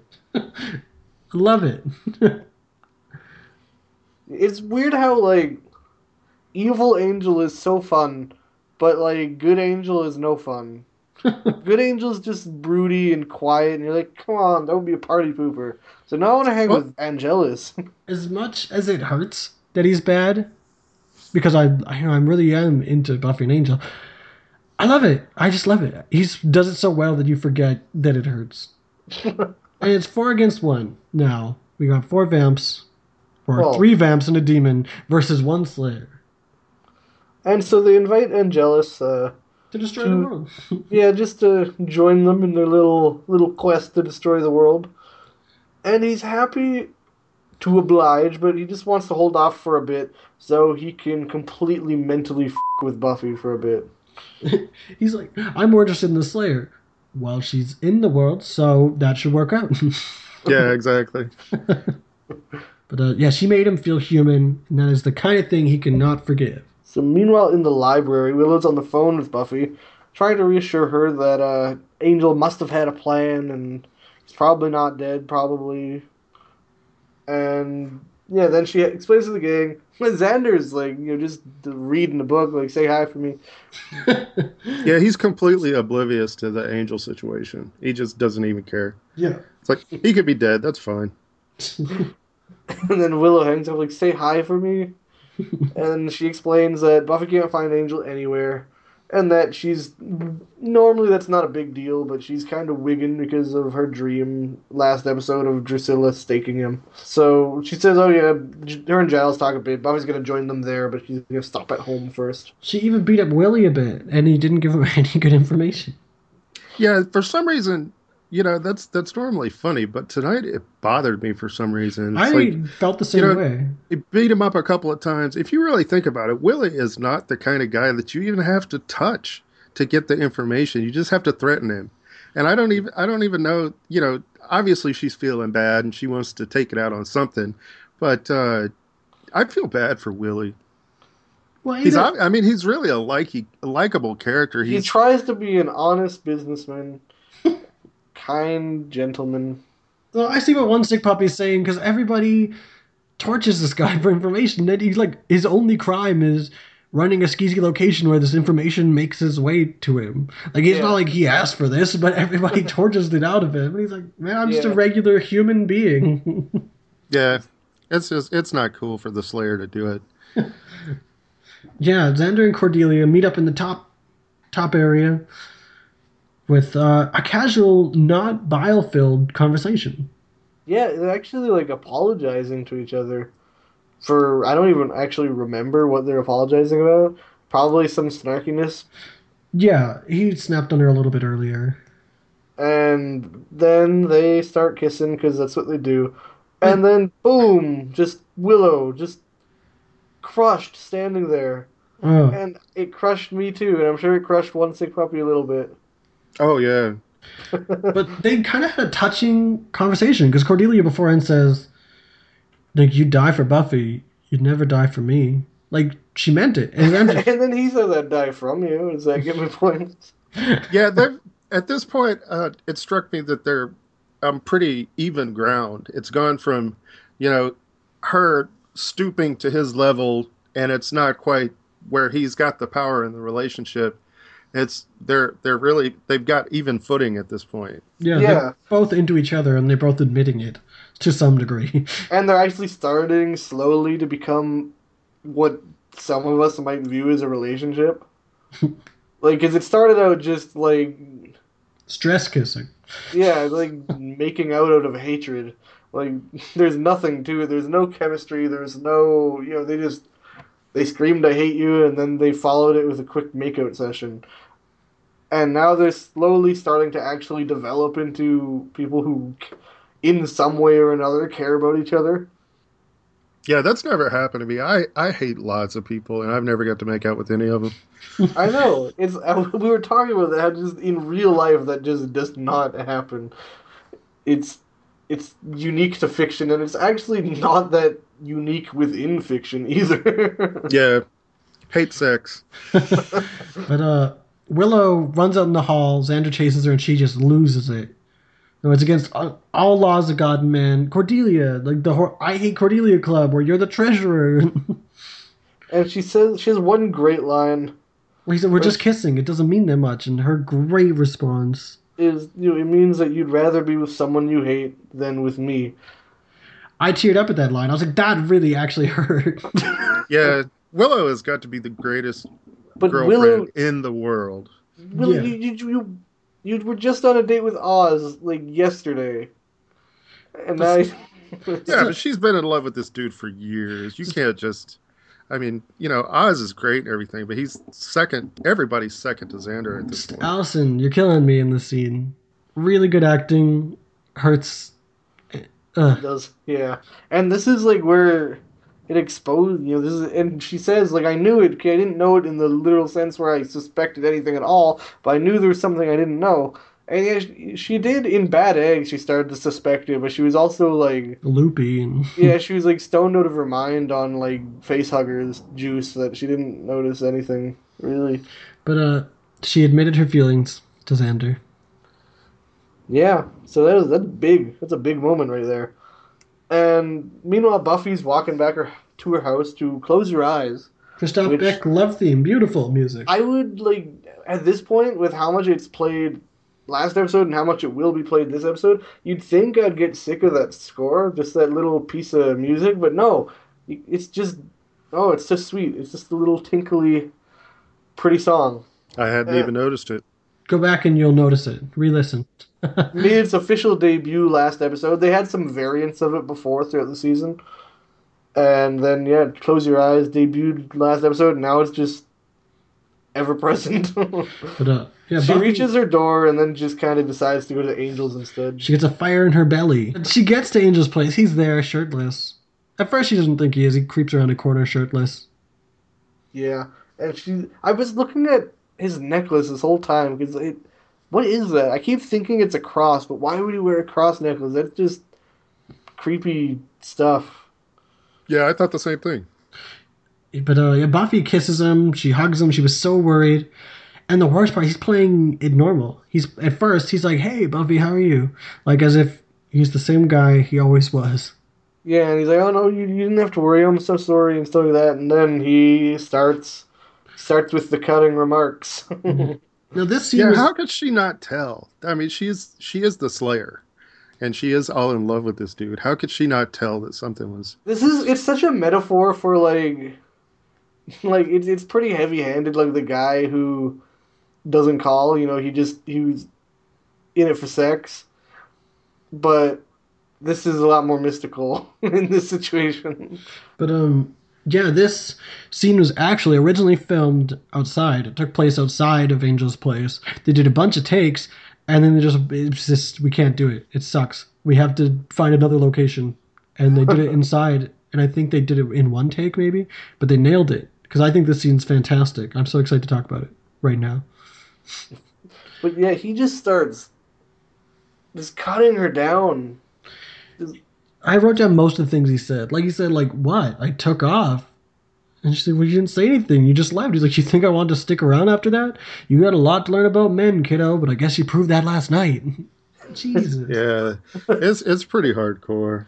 It's like, I don't know why, because like in Nightmares, I had a similar reaction to just Buffy's dad, like telling her like this father-daughter thing's just not working out. Just I don't know. I like Buffy as a character, but people just taking a shit on her just brings such a huge smile to my face. You're so awful. That's not cool, dude. I can't control this. It's your curse. But It's a great scene. It was a joy to watch. but he's like, hey, let's not talk about it all. It happened. And she's like crying hard. Like props to Sarah Michelle Gellar. And And, she can just like turn it on, like just boom, the waterworks. and she says a line that always has stuck in my mind for whatever reason. She's like, was it me? Was I not good? Yeah, that one kills me. That's even worse than the Willow line before. Yeah. Because it reduces, the Slayer, this all-powerful woman, to like a insecure, just teenager. Nah, I'm not even thinking of her as a Slayer at this point. She's just a person, and that's Yeah. just, it's I don't know, a little too much information maybe, but I'm like of the last bastion of people that actually knew what virginity was and maintained it for any length of time. So I kind of get that. I feel that something special happened and she's getting shit on. You guys are a lot younger than I am, so with all your casual sex and whatnot, throwing your junk around like it's nobody's business. But back in the old days, that was actually something. So it's she's invested a lot in this relationship, and to get dumped on this soon, For the record, I do think it's a big deal, and this episode proves that I think this scene hinges on that fact too, that the first time is a big deal, and the idea that he's treating it like what, it was just another fling, and He even says like, hey, no, you were great, kid. You were a pro. But let's not make a big deal about it. And then she's like, well, it is a big deal. And he's like, what? You on fireworks or like a dulcet choir of pretty little birdies? And he's laughing in her face. Yeah, he's basically just punching her in the face the whole time. It's a fight with no physical contact. Yeah. he's so deliciously evil. He's like, this is hardcore stuff. This is so mean. Like, does this come naturally to Angelus? Does he plan this shit out? Oh in his no, head? he is a master sadist. But they're both nailing it in this scene, acting-wise, and different ends of the spectrum, too. Like, from Sarah Michelle Gellar's, like, heartbroken, sad, to David Boreanaz's, like, just, I don't care, charismatic, like, carefree attitude. Well, this was probably a huge relief for him to actually get to bust out and just let loose with something besides puppy dog eyes. Yeah. He's probably feeling a lot of joy at this point, and pouring it all into this demonic performance. It hurts my heart. And he says, like, come on, Buffy, it's not like I've never been there before. And so she flinches away from him because why would she let him touch her? And she says, I love you. And he says, he kind of like finger guns, like, love you too. Yeah, like, hey, love ya. And he's, I'll call you sometime. And like, just leaves. Waltzes out. Leaves her in his own place. No, Joss, he said that's actually like his favorite scene like ever.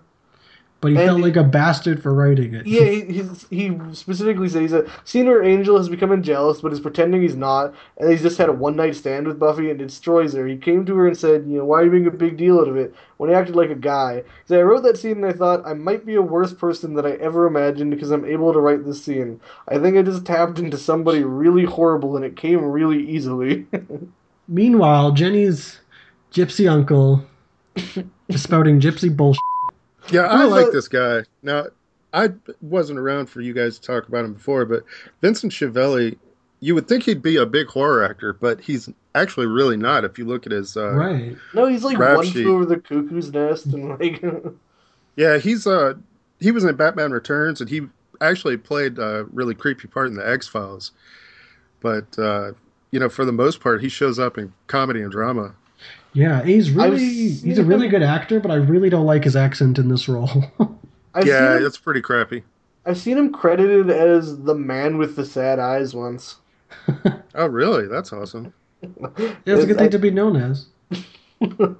Yeah, back in the day, back in the 70s and 80s, when he would have been starting up, you could look like anything and get a job. You didn't have to be pretty. Yeah. Well, and there's a lot of weird people, like strange-looking people back in older stuff. But that's why he got so much work. But it was just, I don't think you'd really get him in much besides horror today. That's true.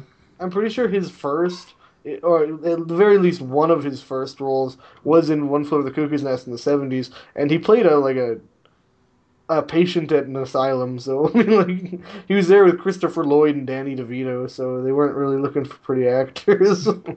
Yeah. But he says it's too late, or he kind of talks down to Jenny, and she reveals that she tried to keep them apart, Buffy and Angel, but there were other factors that had come in here. And he said it's too late for Angel to stop the judge. One moment of true happiness, where his soul does not plague his thoughts, and his soul's gone. So this guy's name's Uncle Enyos, but I don't think they ever say that, ever. I don't either. But that kind of, I kind of have a little bit of a problem with that because, Angel's true moment of happiness, although it doesn't necessarily occur at orgasm, sex has to be involved, and he's actually sleeping when he loses his soul. So it's not like he's laying in bed thinking about how happy he is or how wonderful his relationship is. Maybe Buffy had nothing to do with it and he just had a really good dream. Yeah. I mean, it's just, why did he not come to this point of happiness, when they kissed or, before the sex had to happen? It's just kind of, Yeah, he's just having a really good dream. Every time he has a good dream, just something happens. It's a meter that slowly fills up, like the Sims sleep bar. And just once it reaches a point, it's collective happiness that you gotta accumulate over time. But Angelus is back, Jana. Yana. But she's like, Buffy loves him, and now she'll have to kill him. And props to Robia's acting here, though. She is really good in this scene, I thought. Like, because she doesn't really have much to do in any other scene. She's just calm, chill computer science teacher, and here she got to yell a little bit, not much. I don't know. She's gone from hot to being the enemy at this point. I can't really appreciate her too much. She's like everything that, as people who have a podcast about Buffy, everything we stand against. But he said it's not justice we serve, it's vengeance, and people will have to die. And he's aware that, what he's doing is not making any sense. He's just, you have that sense of duty, I guess. Yeah. Yeah, this is like hundreds of years of hatred, dude. Like I wonder. your grandparents were like maybe alive when this happened. I don't think so. I don't know how long ago was this gypsy curse thing. Well, Angel's about 270 at this point, so it's been 3 or 4 generations. But I don't know if you guys touched on that in the last episode. You know, at this point, Buffy is having sex with a guy that's approximately 16 times her age. Did you mention that? No. Because this is like the ultimate statutory Yeah, rape. it's pretty messed up. We do constantly call attention to the fact to the huge age difference. At the very least, he's like 20 something and she's 17. So, Yeah. I personally don't think that's such a big deal. But being, 250 years older than somebody, that's got a little creepy to it. But in the hallway later at school, Xander stops Willow, who's coming back, returning, and she's a kind of cutting little monologue. He's like, let's get this straight. I don't understand it. I don't want to understand it. You have gross emotional problems, and things are not okay between us. But what's happening right now is more important. I was like, I want things to be okay. I just want things. Yeah. Yeah, it's kind of just like, okay, this is a messed up situation, but there's a bigger problem right now because there's a guy going around incinerating the human race. Which I would say is mature of her, but, she could die. So maybe it's just, maybe she's just being sensible. Yeah, Xander kind of confirms, oh no, new information. They all say the same thing, no weapon force can kill him, the army. And then he kind of, Gets a gets plan. inspiration. He gets a thought. Yeah, that's definitely a thought. Now I'm forming a plan. But Yeah, then the lights he's go pretty ingenious. Yeah, the lights go off, and he's like, now I have a Wiggins. And so they're kind of worried, but before they see Angelus, they're hidden in the shadows, acting like Angel, like, hey guys, what's up? Why are the lights off? Yeah, like he doesn't know. And then he's like, hey guys, we got something really cool to show you. Just come over here. Xander, go Yeah. get everyone else. Willow, just come here. It's really cool. I don't know why, like, he could do better than that. Like, he could do, like, hey, I think I found something that's gonna kill the judge. Come follow me. But no, he's like, hey, I got something really cool. You're gonna like it. It's crazy. Check this out. Like, He's mugging for the audience at this point. I mean, Yeah. it's, I just think it's funny. yeah, and so Willow starts to walk towards him, but Jenny just shows up and like screams like, "Hey, no, no, get away!" Yeah. With the same amount of emotion I just put into that. But she's like, what are you talking about? It's just Angelus. Because he creeps out of the shadows and he's full of amp face. Yeah, and he grabs her, and he's about to kill her when Buffy arrives and saves the day. And I like his Xander's like, don't do that. He's like, oh, I think I do that. Yeah. Xander just don't do that. Yeah, I didn't quite understand why he said that. Maybe he thinks it's still just Angel messing around. I I'm sure it guess. is. Yeah, I'm sure he thinks he's playing a bad joke, actually. And so Buffy, yeah, shows up, and he makes it pretty clear that he's not so good, and that he intends to kill all her friends. He says he has a message for Buffy, and he's like, "Well, I'm right here. What is it?" He's like, "Well, it's not really the kind of message you tell. It's more the message of where you kill all your friends and leave their bodies for you to find." Huh. Which would have been really cool had it actually happened. Yeah, but that's so messed up, though. And It's just he's so sadistic. It's just that he revels in it. He excels at it. It's just yeah, this is his forte. He should have stuck like this. This is what he's good at. it's like the whole time I'm he's planning and screwing with them. The whole time I'm sitting here thinking about what he did to Drusilla, and it's just it's his hobby. It's his his art is just destroying things. Yeah. I think if I was a vampire, I would like to think that I'd be as creative and just as passionate and creative as Angelus is. when it Just something comes to you this. strive for. Well, if I had no soul, you know, Right now, I'm firmly in the camp of killing people is probably wrong. Probably. Nah, come on. It's But 2015. but I think if I was a soulless being that needed to kill people to stay alive, I'd probably I'd yeah I'd just have some fun with it. I gotta do it anyway. This is the stuff I sit around and think about all the time. You're like, what kind of vampire would I be? You're like, am I more Spike or am I more Dalton? But Honestly, I'd probably be more like Dalton, which is a disappointing thought. yeah, Xander gets, or Buffy tries to get Angel to leave Willow alone. Xander holds a cross to him, and he like drops Willow and just kisses Buffy. Super creepy. He's like, things are about to get very interesting, and then like ominously backs away out the doors.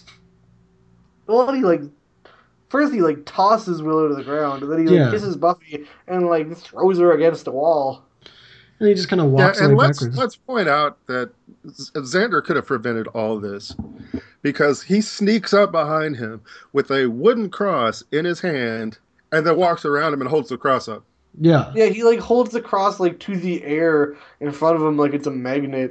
And it's like, no, if you touch him with this, it will burn him.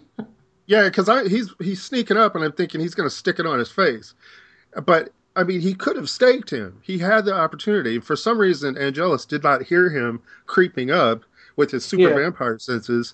But if you had just thought a little bit harder, the whole rest of the season would have been over. You could have ended Also, season 2. Yeah, He couldn't have burned his face because David Boreanaz is a lead actor, and that's the moneymaker. But yeah, Buffy doesn't look okay emotionally. Yeah, he's pretty devastated just in the corner. Has that ever happened to either of you? No! Like you What? sleep with somebody, they turn into a vampire, and they just mess with you after that. Is I that? think I'd I have rather not joked talk that- about it. I think I have joked that my ex was a vampire, but she got me into Buffy, so kudos. But later at the library, Giles can't even believe it. He doesn't know what he doesn't know what to believe. He's like, "What are we gonna do?" He's like, "Well, I'm leaning towards blind panic," which Yeah. is pretty Yeah. bad if Giles says that. Well, yeah, I don't okay. I think Cordelia points out it's they got this guy here trying to destroy the world, and now Angel is on their side. Well, yeah, there's just too much going on at once. Yeah, I think and it's Willow, really important that they are talking more about Angelus showing up than they are about Spike showing up. Spike has killed 2 Slayers, and Angelus shows up, and he is still the bigger problem. Yeah, Yeah, well, as soon as he makes his grand entrance, he seems like more of a threat than Spike. The way he carries himself, he's pretty larger than life. I guess Spike is as well, but it's like Spike aspires to be Angelus. but I really like how Willow, despite herself being really shaken, not okay by everything that's happened this episode, goes to Buffy and says, "Are you okay? Is there anything I can do?" That was so Well, sweet. 'cause Buffy's kind of playing with her Clawda ring, and Close Your Eyes is playing, so. And Willow's like, hey, that's their love theme song. I'm gonna go talk to her. But they kind of get talking about it, and then she realizes, "How did you know?" to Jenny. And she kind of Yeah. panics a bit. She's like, "Oh, I saw his vamp face," and then they change the subject quickly. Saw his vamp face from another room when it was dark. And you didn't when you were standing right in front of him. And she also she screams it she opens the door to yell it she was not in the room. Bad She excuse. just saw the silhouette of Angel and oh, that's probably not good. It's a bad And excuse. so Giles kind of points out something had to set off this transformation, but they don't really know what it was. And Buffy instantly realizes what it was, and she has to go.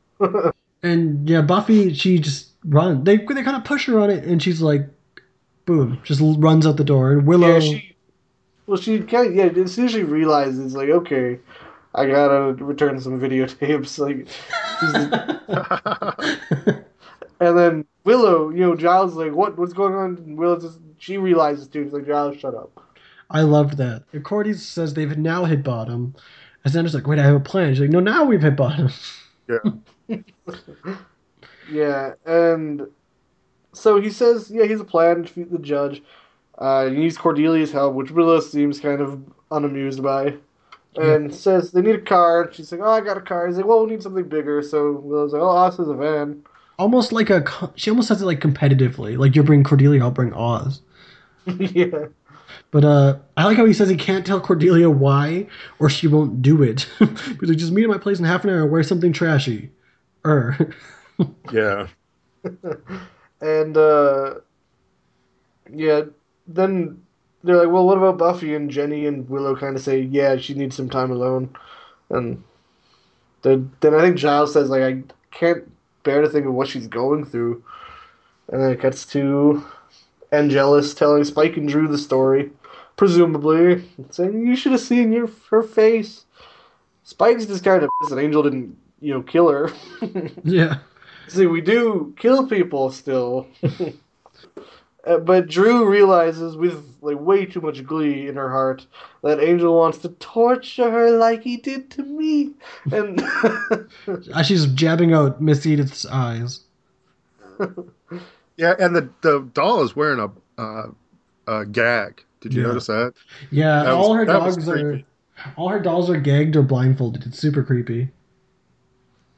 That's my girl. But she loves it. She loves that Angel's messing with Buffy. And I like how Angel starts berating Spike. Like, kind of like, she's stronger than any Slayer you've ever faced. Like, you gotta work from the inside. You don't know what you're up against. To kill her, you have to love her. So speak of the sadness. Yeah, so Buffy's going home. Close Your Eyes is playing. Yeah, her room looks really huge in this scene. Yeah. And maybe this is the angle of the shot. Maybe they I think it fisheye was, lens.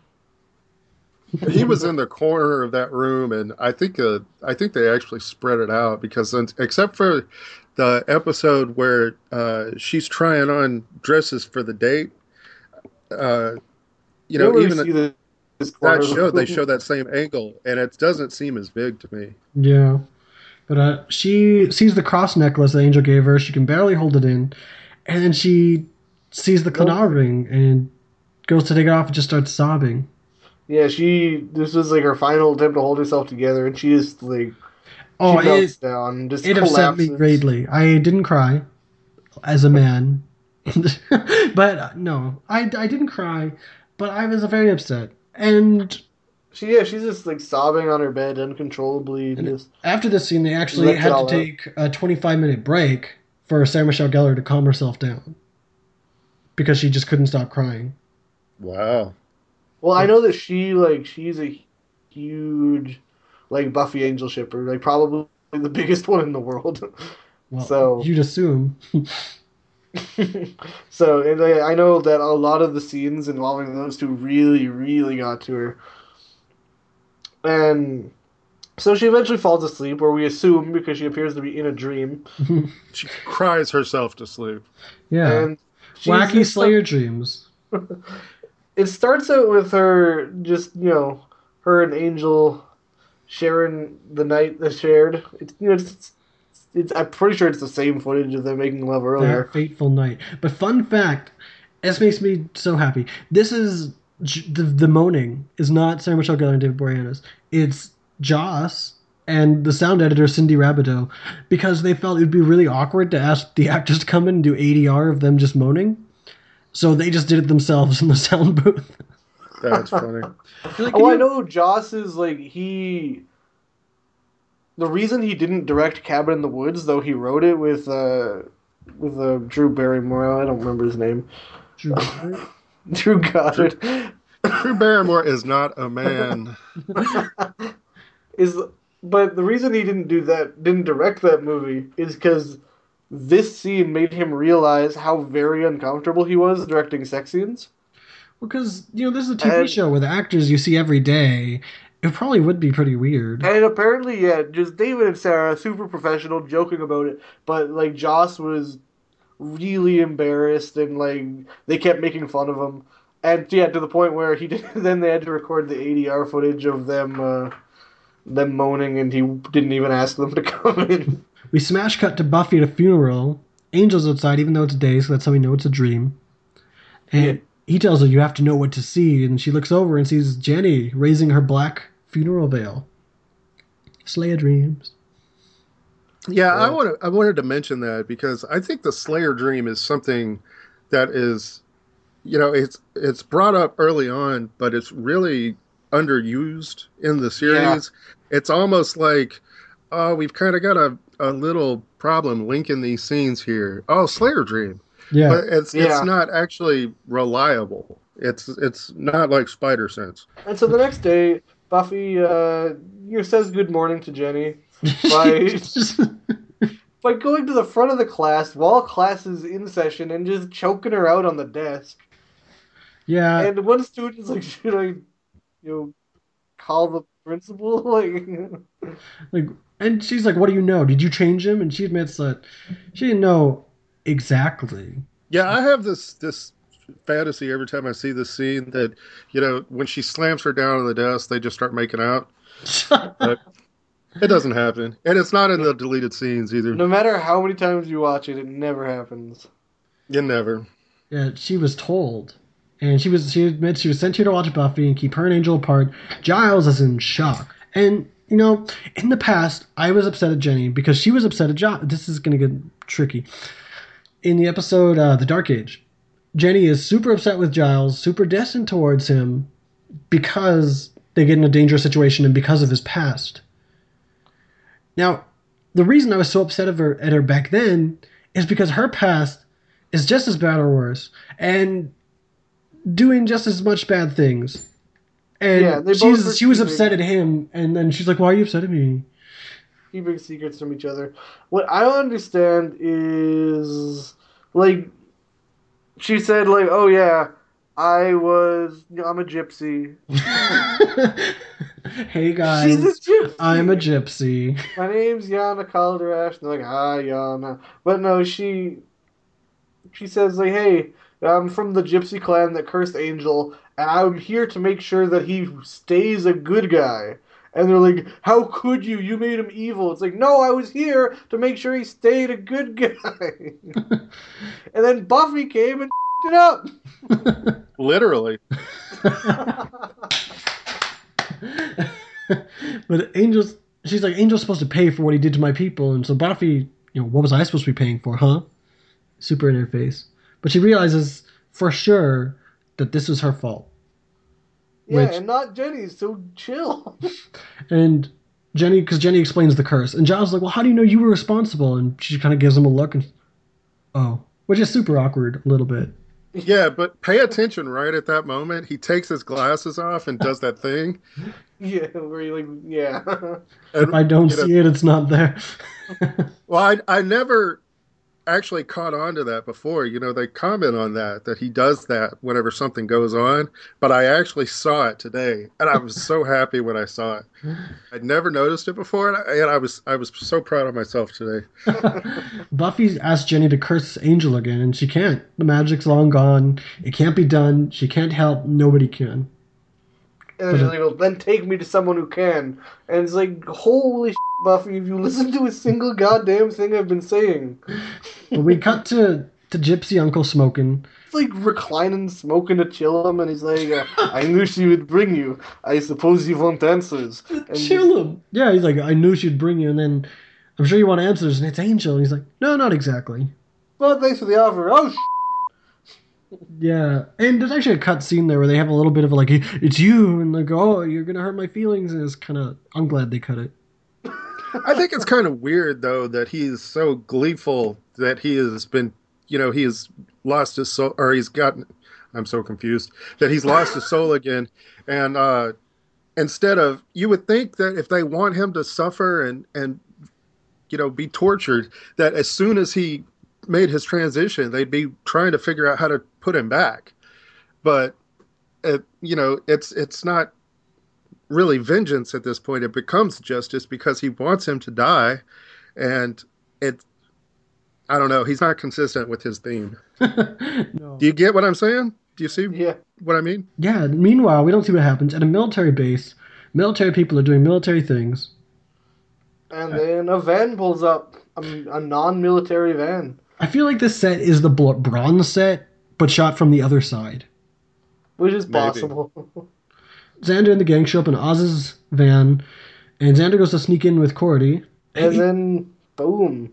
He's like, the security here's a joke, I should report it. And it's like, I don't know why he said that, to be honest. Because he said it like as a joke, but nobody else really like gets it or thinks it's funny. It's kind of like just a fact. And then he gets caught by a soldier boy. No. Who cocks his gun but does not point it at them. Yeah.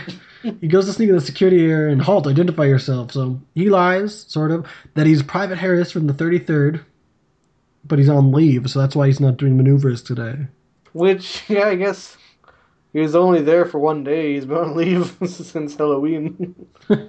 I think it's a really good piece of writing, though, that he remembered what happened Yeah. back in the Halloween episode. You know, once he transitioned, I think that's a credit to, I don't know, Josh or Robert or whatever, whichever. Do you think Buffy remembers the bubonic plague since she was a noblewoman? I think Willow remembers dying.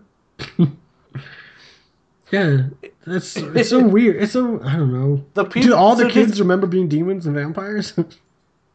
Does the like guy dressed up in a Mexican taco outfit remember being a taco?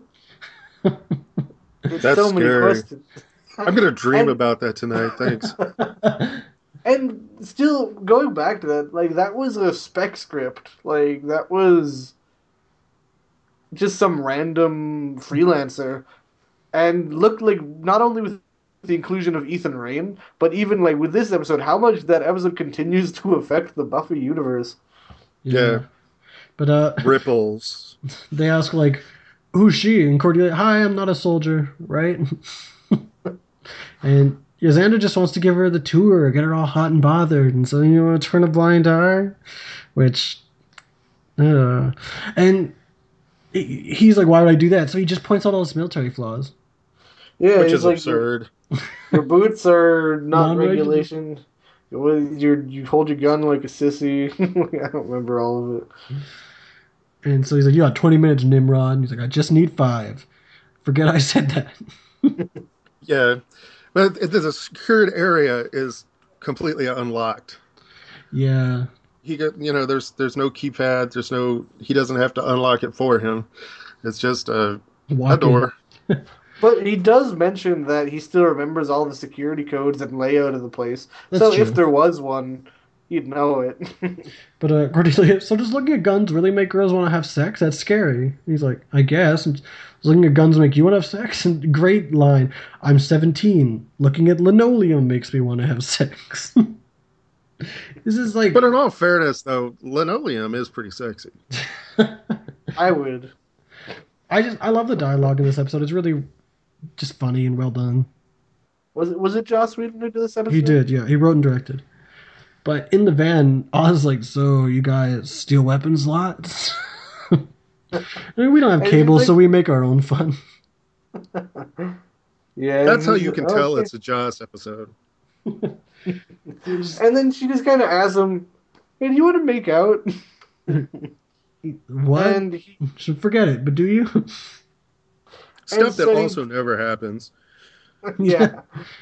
That is this great story. This is one thing I like about Oz is just how like his feelings for Willow just like boom, like never hides them. He doesn't pussyfoot around it. You know, he just like from the moment you know, he's it's clear that he likes Willow and he's not shy about that fact.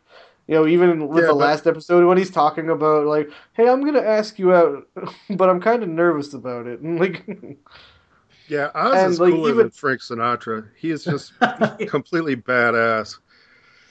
And yeah, he tells the great speech of, sometimes when I'm in class, I think about kissing you. Like freeze frame, willow kissage. But Yeah. he's like, oh, I'm not going to kiss you. And she's like, what? But freeze frame. He's like, well, to the casual observer, it appears you want to make Xander jealous. And that's on the empty side. It's like, in my fantasy, when I'm kissing you, you're kissing me. I can wait. I was like, Oh my! Like Willow's face here too is pretty much my face. Just pure adoration. Like, wow, this guy's the real deal. Yeah. Yeah, it's I'm just pretty like, sure yeah, Oz is the first guy I ever fell in love with. it's just like pure respect and like adoration on her face. Like wow, that's so he's such a bro, and he's so cool. As I watch him at Barney's from behind a pillar, just no, but Oz is the he's guy like we want to be. I say that very often. a real life KK Slider. He's just everyone wants to be Oz, and real life he's fictional still. Anyway. But I got goosebumps because I just love them so much. They're the greatest. Starts playing this little song that actually played earlier when Willow discovered Cordelia and Xander kissing. It's almost like Willow's like mini love theme. It's like the first three notes are close your eyes in a different key, but then it goes off into its own thing. And so that repeats through the episode like in little Willow scenes. I couldn't find the name of it anywhere. But yeah, it was cool. It's like the Willow guys are spin-off of crazy. Close Your Eyes. There's like 3 episodes that I pay attention to the music from, unless it's somebody playing on stage at the Bronze. I like And- Christoph Beck as a composer. I guess. Well, honestly, before he entered the series, I didn't pay attention to it. And for the most part, when he exits the series, I won't call attention to it either. Yeah, Buffy, Jenny, and Giles go to visit Uncle Enos Caldrash for answers. I And hate they that. find I that hate how you said that. they found that Angelus says, Been there. Brutally murdered him. He helter-skeltered all over the place. Human Death Count 2, there's blood on the wall that says, "Was it good for you?" Which is super creepy and just rude. Yeah, but Angel has got really good penmanship. And Buffy's like, "Well, I know what I have to do now. Kill him." Because a woman Yeah. scorned. and yeah, they killed my my teacher's Romanian uncle. I don't know, but yeah, Giles says, "Oh, he's trying to make it harder for you," and she's like, "Oh no, he's definitely making it easier." Like in the idea that I have to kill him now. At the baddies' base, the judge is finally ready. And Spike kind of wishes his friends goodbye. Kind of weird that he has to do that. And Angel to the judge, as they're leaving, "Don't you look spiffy?" Yeah, and they just kind of leave the wheelchair-bound Spike behind. I like the judge, like, spiffy.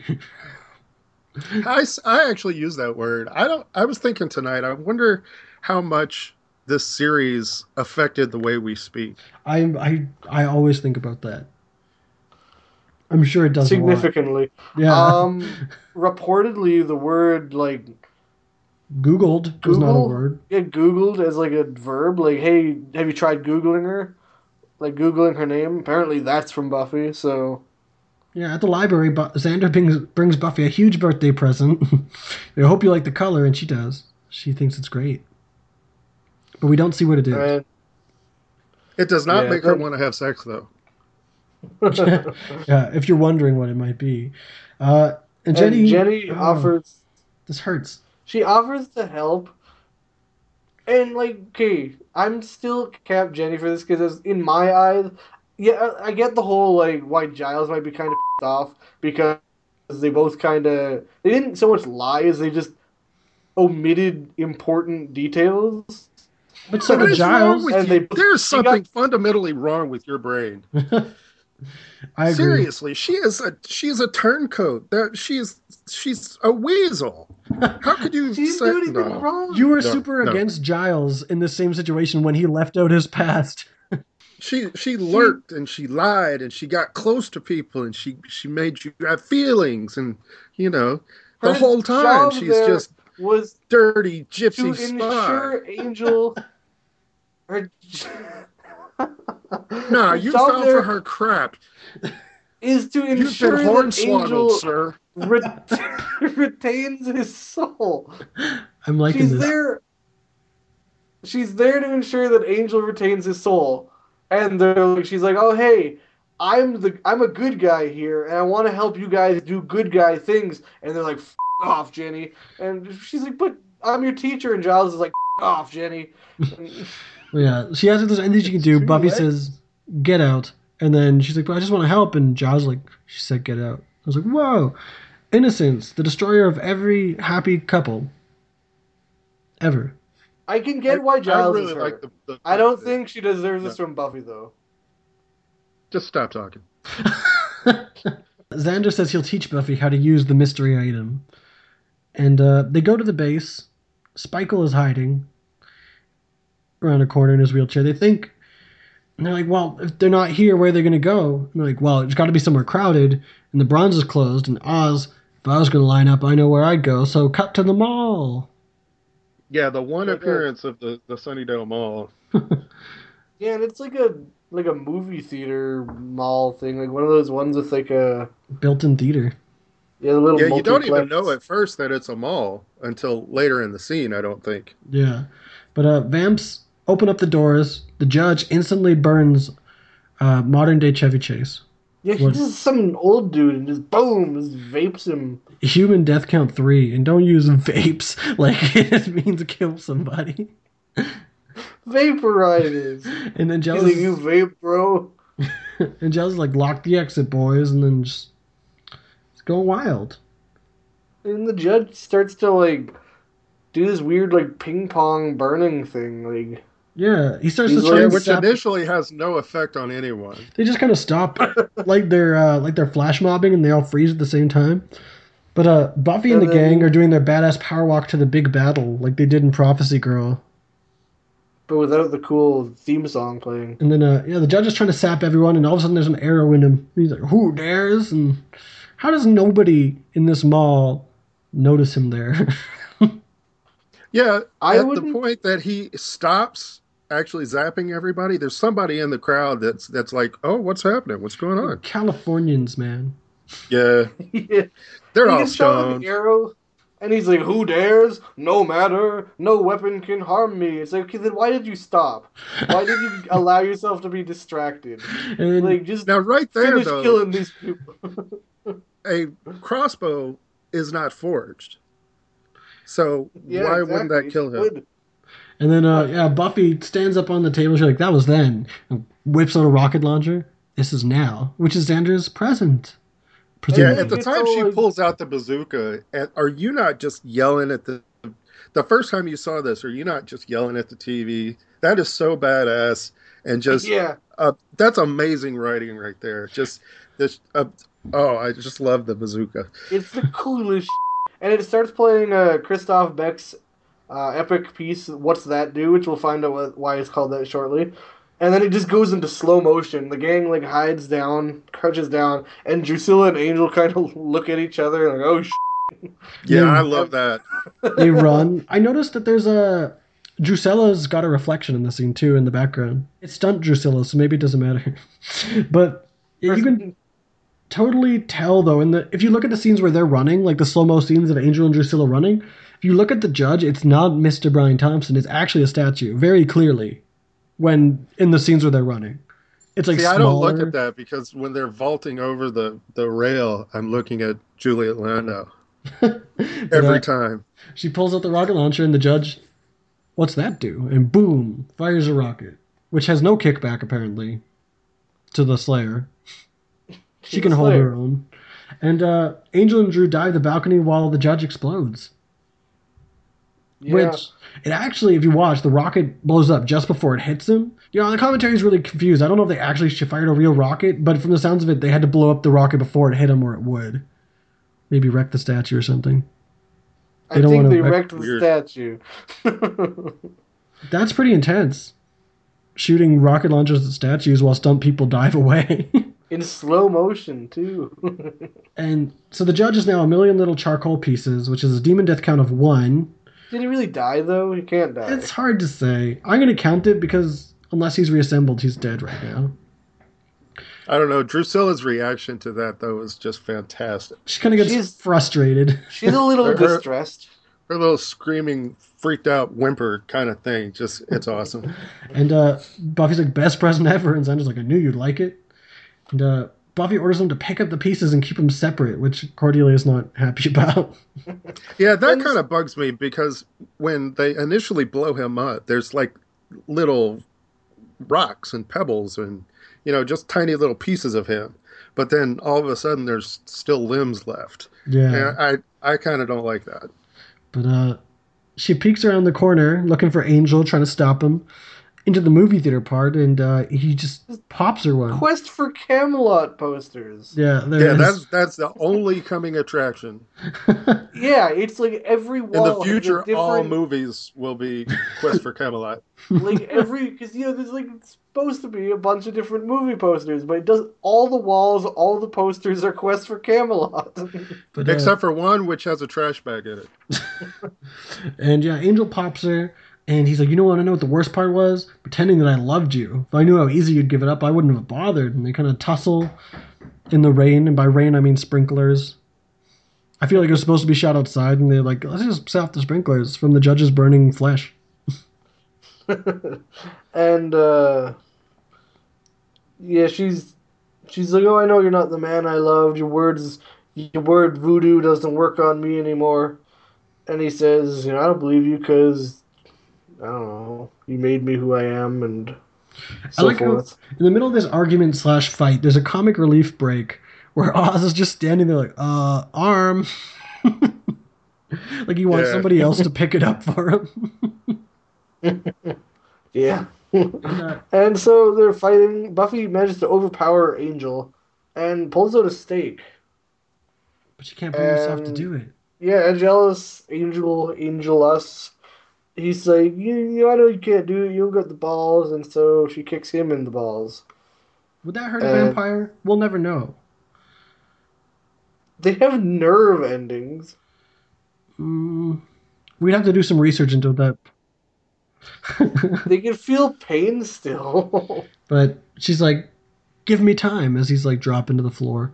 And then what happens? Does she just leave him there? I guess. Yeah. Like, Yeah. we don't really see what happens after that point. Yeah, because then we cut to Giles driving Buffy home, and The crickets outside She- are overwhelming, by the way, so loud. I used to have crickets in my apartment, and I was like, "Stop. Stop. This is Vietnam flashbacks." but what? But Buffy feels pretty bad for putting her friends in danger because she's never done that before. And Giles assures her, he has this great little speech. He's like, do you want me to say you acted rash and irresponsibly? You did, and I can. But you loved him, and he showed on more than one occasion that he loved you. And great little speech. He's like, I don't Great blame you. monologue. I love it. He's talking about how, like, I- the coming months are going to be hard, but if it's guilt you're looking for, I'm not your man. All you get from me is support and respect. And I was like, wow, what a great, necessary speech at the end of this episode. And she just I wish starts to Giles cry. was my dad. Yeah. Yeah. And then she starts crying again. And then at home, she's watching a musical with her mommy. Yeah, it has like Robert Young. Stowaway. Stowaway. And Oh, that has Shirley Shirley Temple in it Temple. too. Yeah. And they didn't have a real cake, so her mom made cupcakes, which is fine because that's the trend now in the 2010 era. She's like, "Oh, what'd you do for your birthday? You have fun?" She's like, "I got older." "Well, you look the same to me."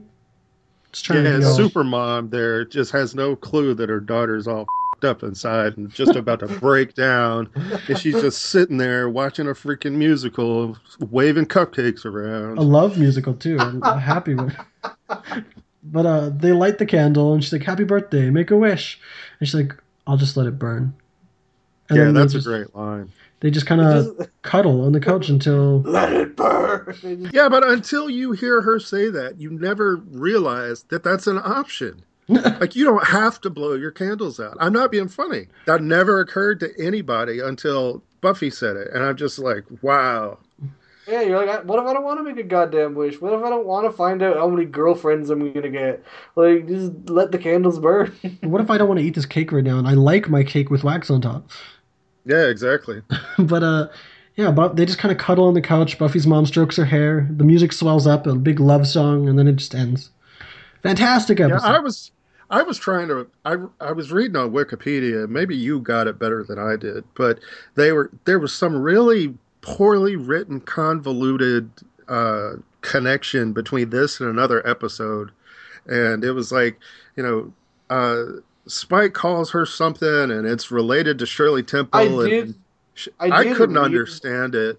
Yeah, I kind of skimmed over that. It was something I think when he calls her Rebecca of Sunny Hill Farm, Yeah. that's in some way a connection to Shirley Temple, and Shirley Temple, I guess she's in this movie. So, but yeah, that's wow, Yeah, there's cool. He somebody solved the that's mystery. like really lonely somewhere that wrote that. He Just like solved the mystery itself. so episodes done. Innocence. Yeah, so this is actually Joss Whedon's personal favorite episode, And and also Christine Sutherland's favorite episode. yeah, it's a really good episode. And it's actually the highest rated Buffy episode ever, according to the Nielsen ratings, which are flukes, essentially. And No, it's just how many people tune in. yeah, but that doesn't mean like highest rating, that means most people watch, but it doesn't necessarily mean the Yeah. best. No, but it's not a fluke. Well, it's kind of a fluke because people don't really like they only know because of the advertising. There could be a fantastic episode that's way better than this, but they forgot to advertise it, so nobody watched it. Aren't flukes those things on the end of a whale's tail? They are. But yeah, the rocket launcher in this episode was actually originally in the script a tank, but that was too expensive to get. Hey, What? How the hell are they Well, going to they- get a tank in a movie theater? I think it was a bit different. I'm sure how that scene played out. crash Did into this the whole wall. episode originally take place outside? There's It's no like everything indoor was set. supposed to be outside, and then we decided to put it all indoor. Yeah, they blew their. Figured they were going to blow all the budget on the tank, so they were going to film it all outside.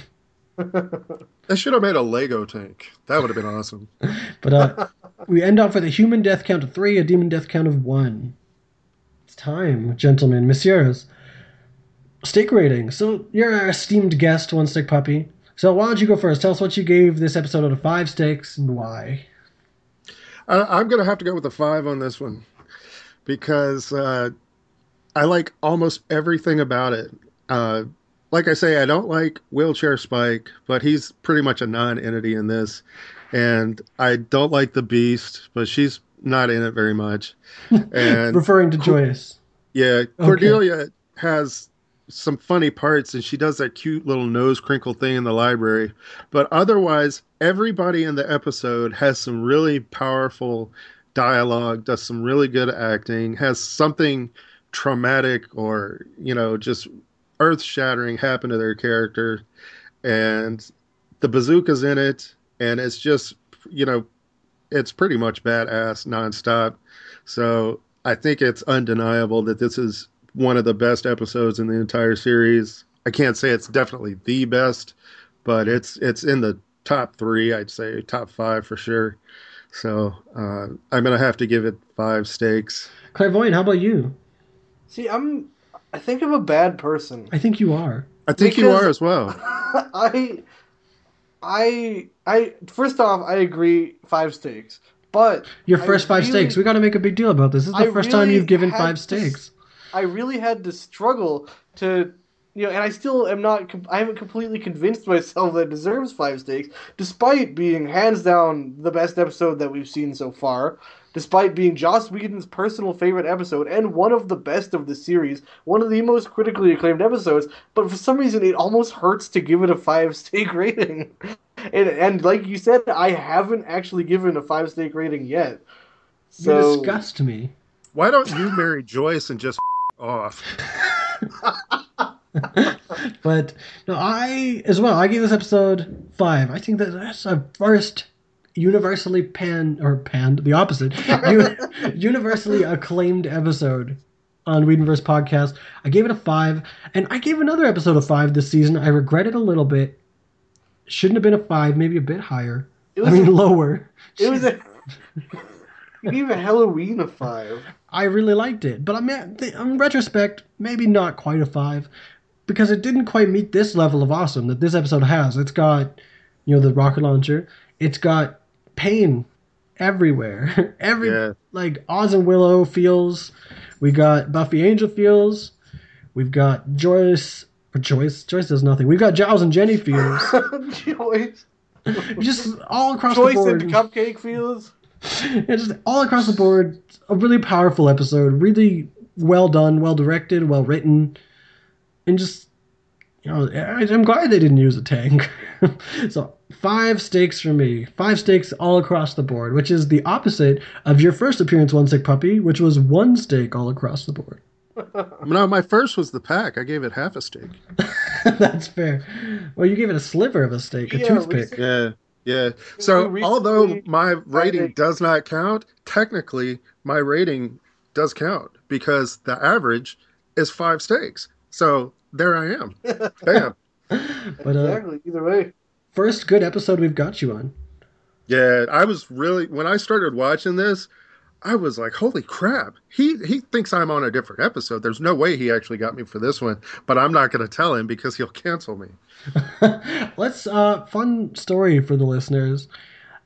One Sick Puppy is booked on another episode this season. No big spoiler there. But when he asked what episode we were recording this week, I've told him for probably about a month the wrong episode. And I kept reiterating, yeah, it's this one, it's this one. Up until yesterday, the day before we recorded this, when I realized I've been telling him the wrong episode this whole time. And I had to quickly last second, I hope it's not too late. This is the right episode. I hope you have time to watch it. Yeah, and I've been dreading that too because I hate that episode. I like how you had to reiterate that yesterday was the day before we recorded this. Thank you. But no, all around great episode. One Sick Puppy. Speaking of greatness, why don't you tell us a little bit about your podcast? That was such a sweet plug. Tell us a little bit about Dead as Hell. Yes, thank you so much. Yeah, we're just getting cranked up for some good stuff. I've got somebody coming on to guest review with me. I think it's going to get really exciting. I've got some cool interviews coming up with a couple of horror authors, and I don't know. I don't want to tell you anything because it's all top secret, but I got some good stuff coming. So deadashell.com, deadashellhp on Twitter, facebook.com/deadashellhp. Stay tuned, folks. Yeah, we share the Tangent Bound network together. Yeah, I got to get you guys on the show. I'm trying to figure out how to do that, but we need to do something Buffy related on the show and get you guys to come on. That'll be fantastic. Also, you got a new website recently, did you not? I redesigned it, yeah, with new WordPress theme that's less angsty teenager cliche and more user friendly, and it won't make you want to kill yourself anymore. So go check it out. deadashellhp.com. Well, thank you very, very much for coming back on Season 2. Whedonverse podcast rating, 5 out of 5 stakes. Join us next episode where we'll discuss Buffy the Vampire Slayer, Season 2, Episode 15, Phases, and Episode 16, Bewitched, Bothered, and Bewildered, with special guest host Ly Smith from Geekin' Podcast.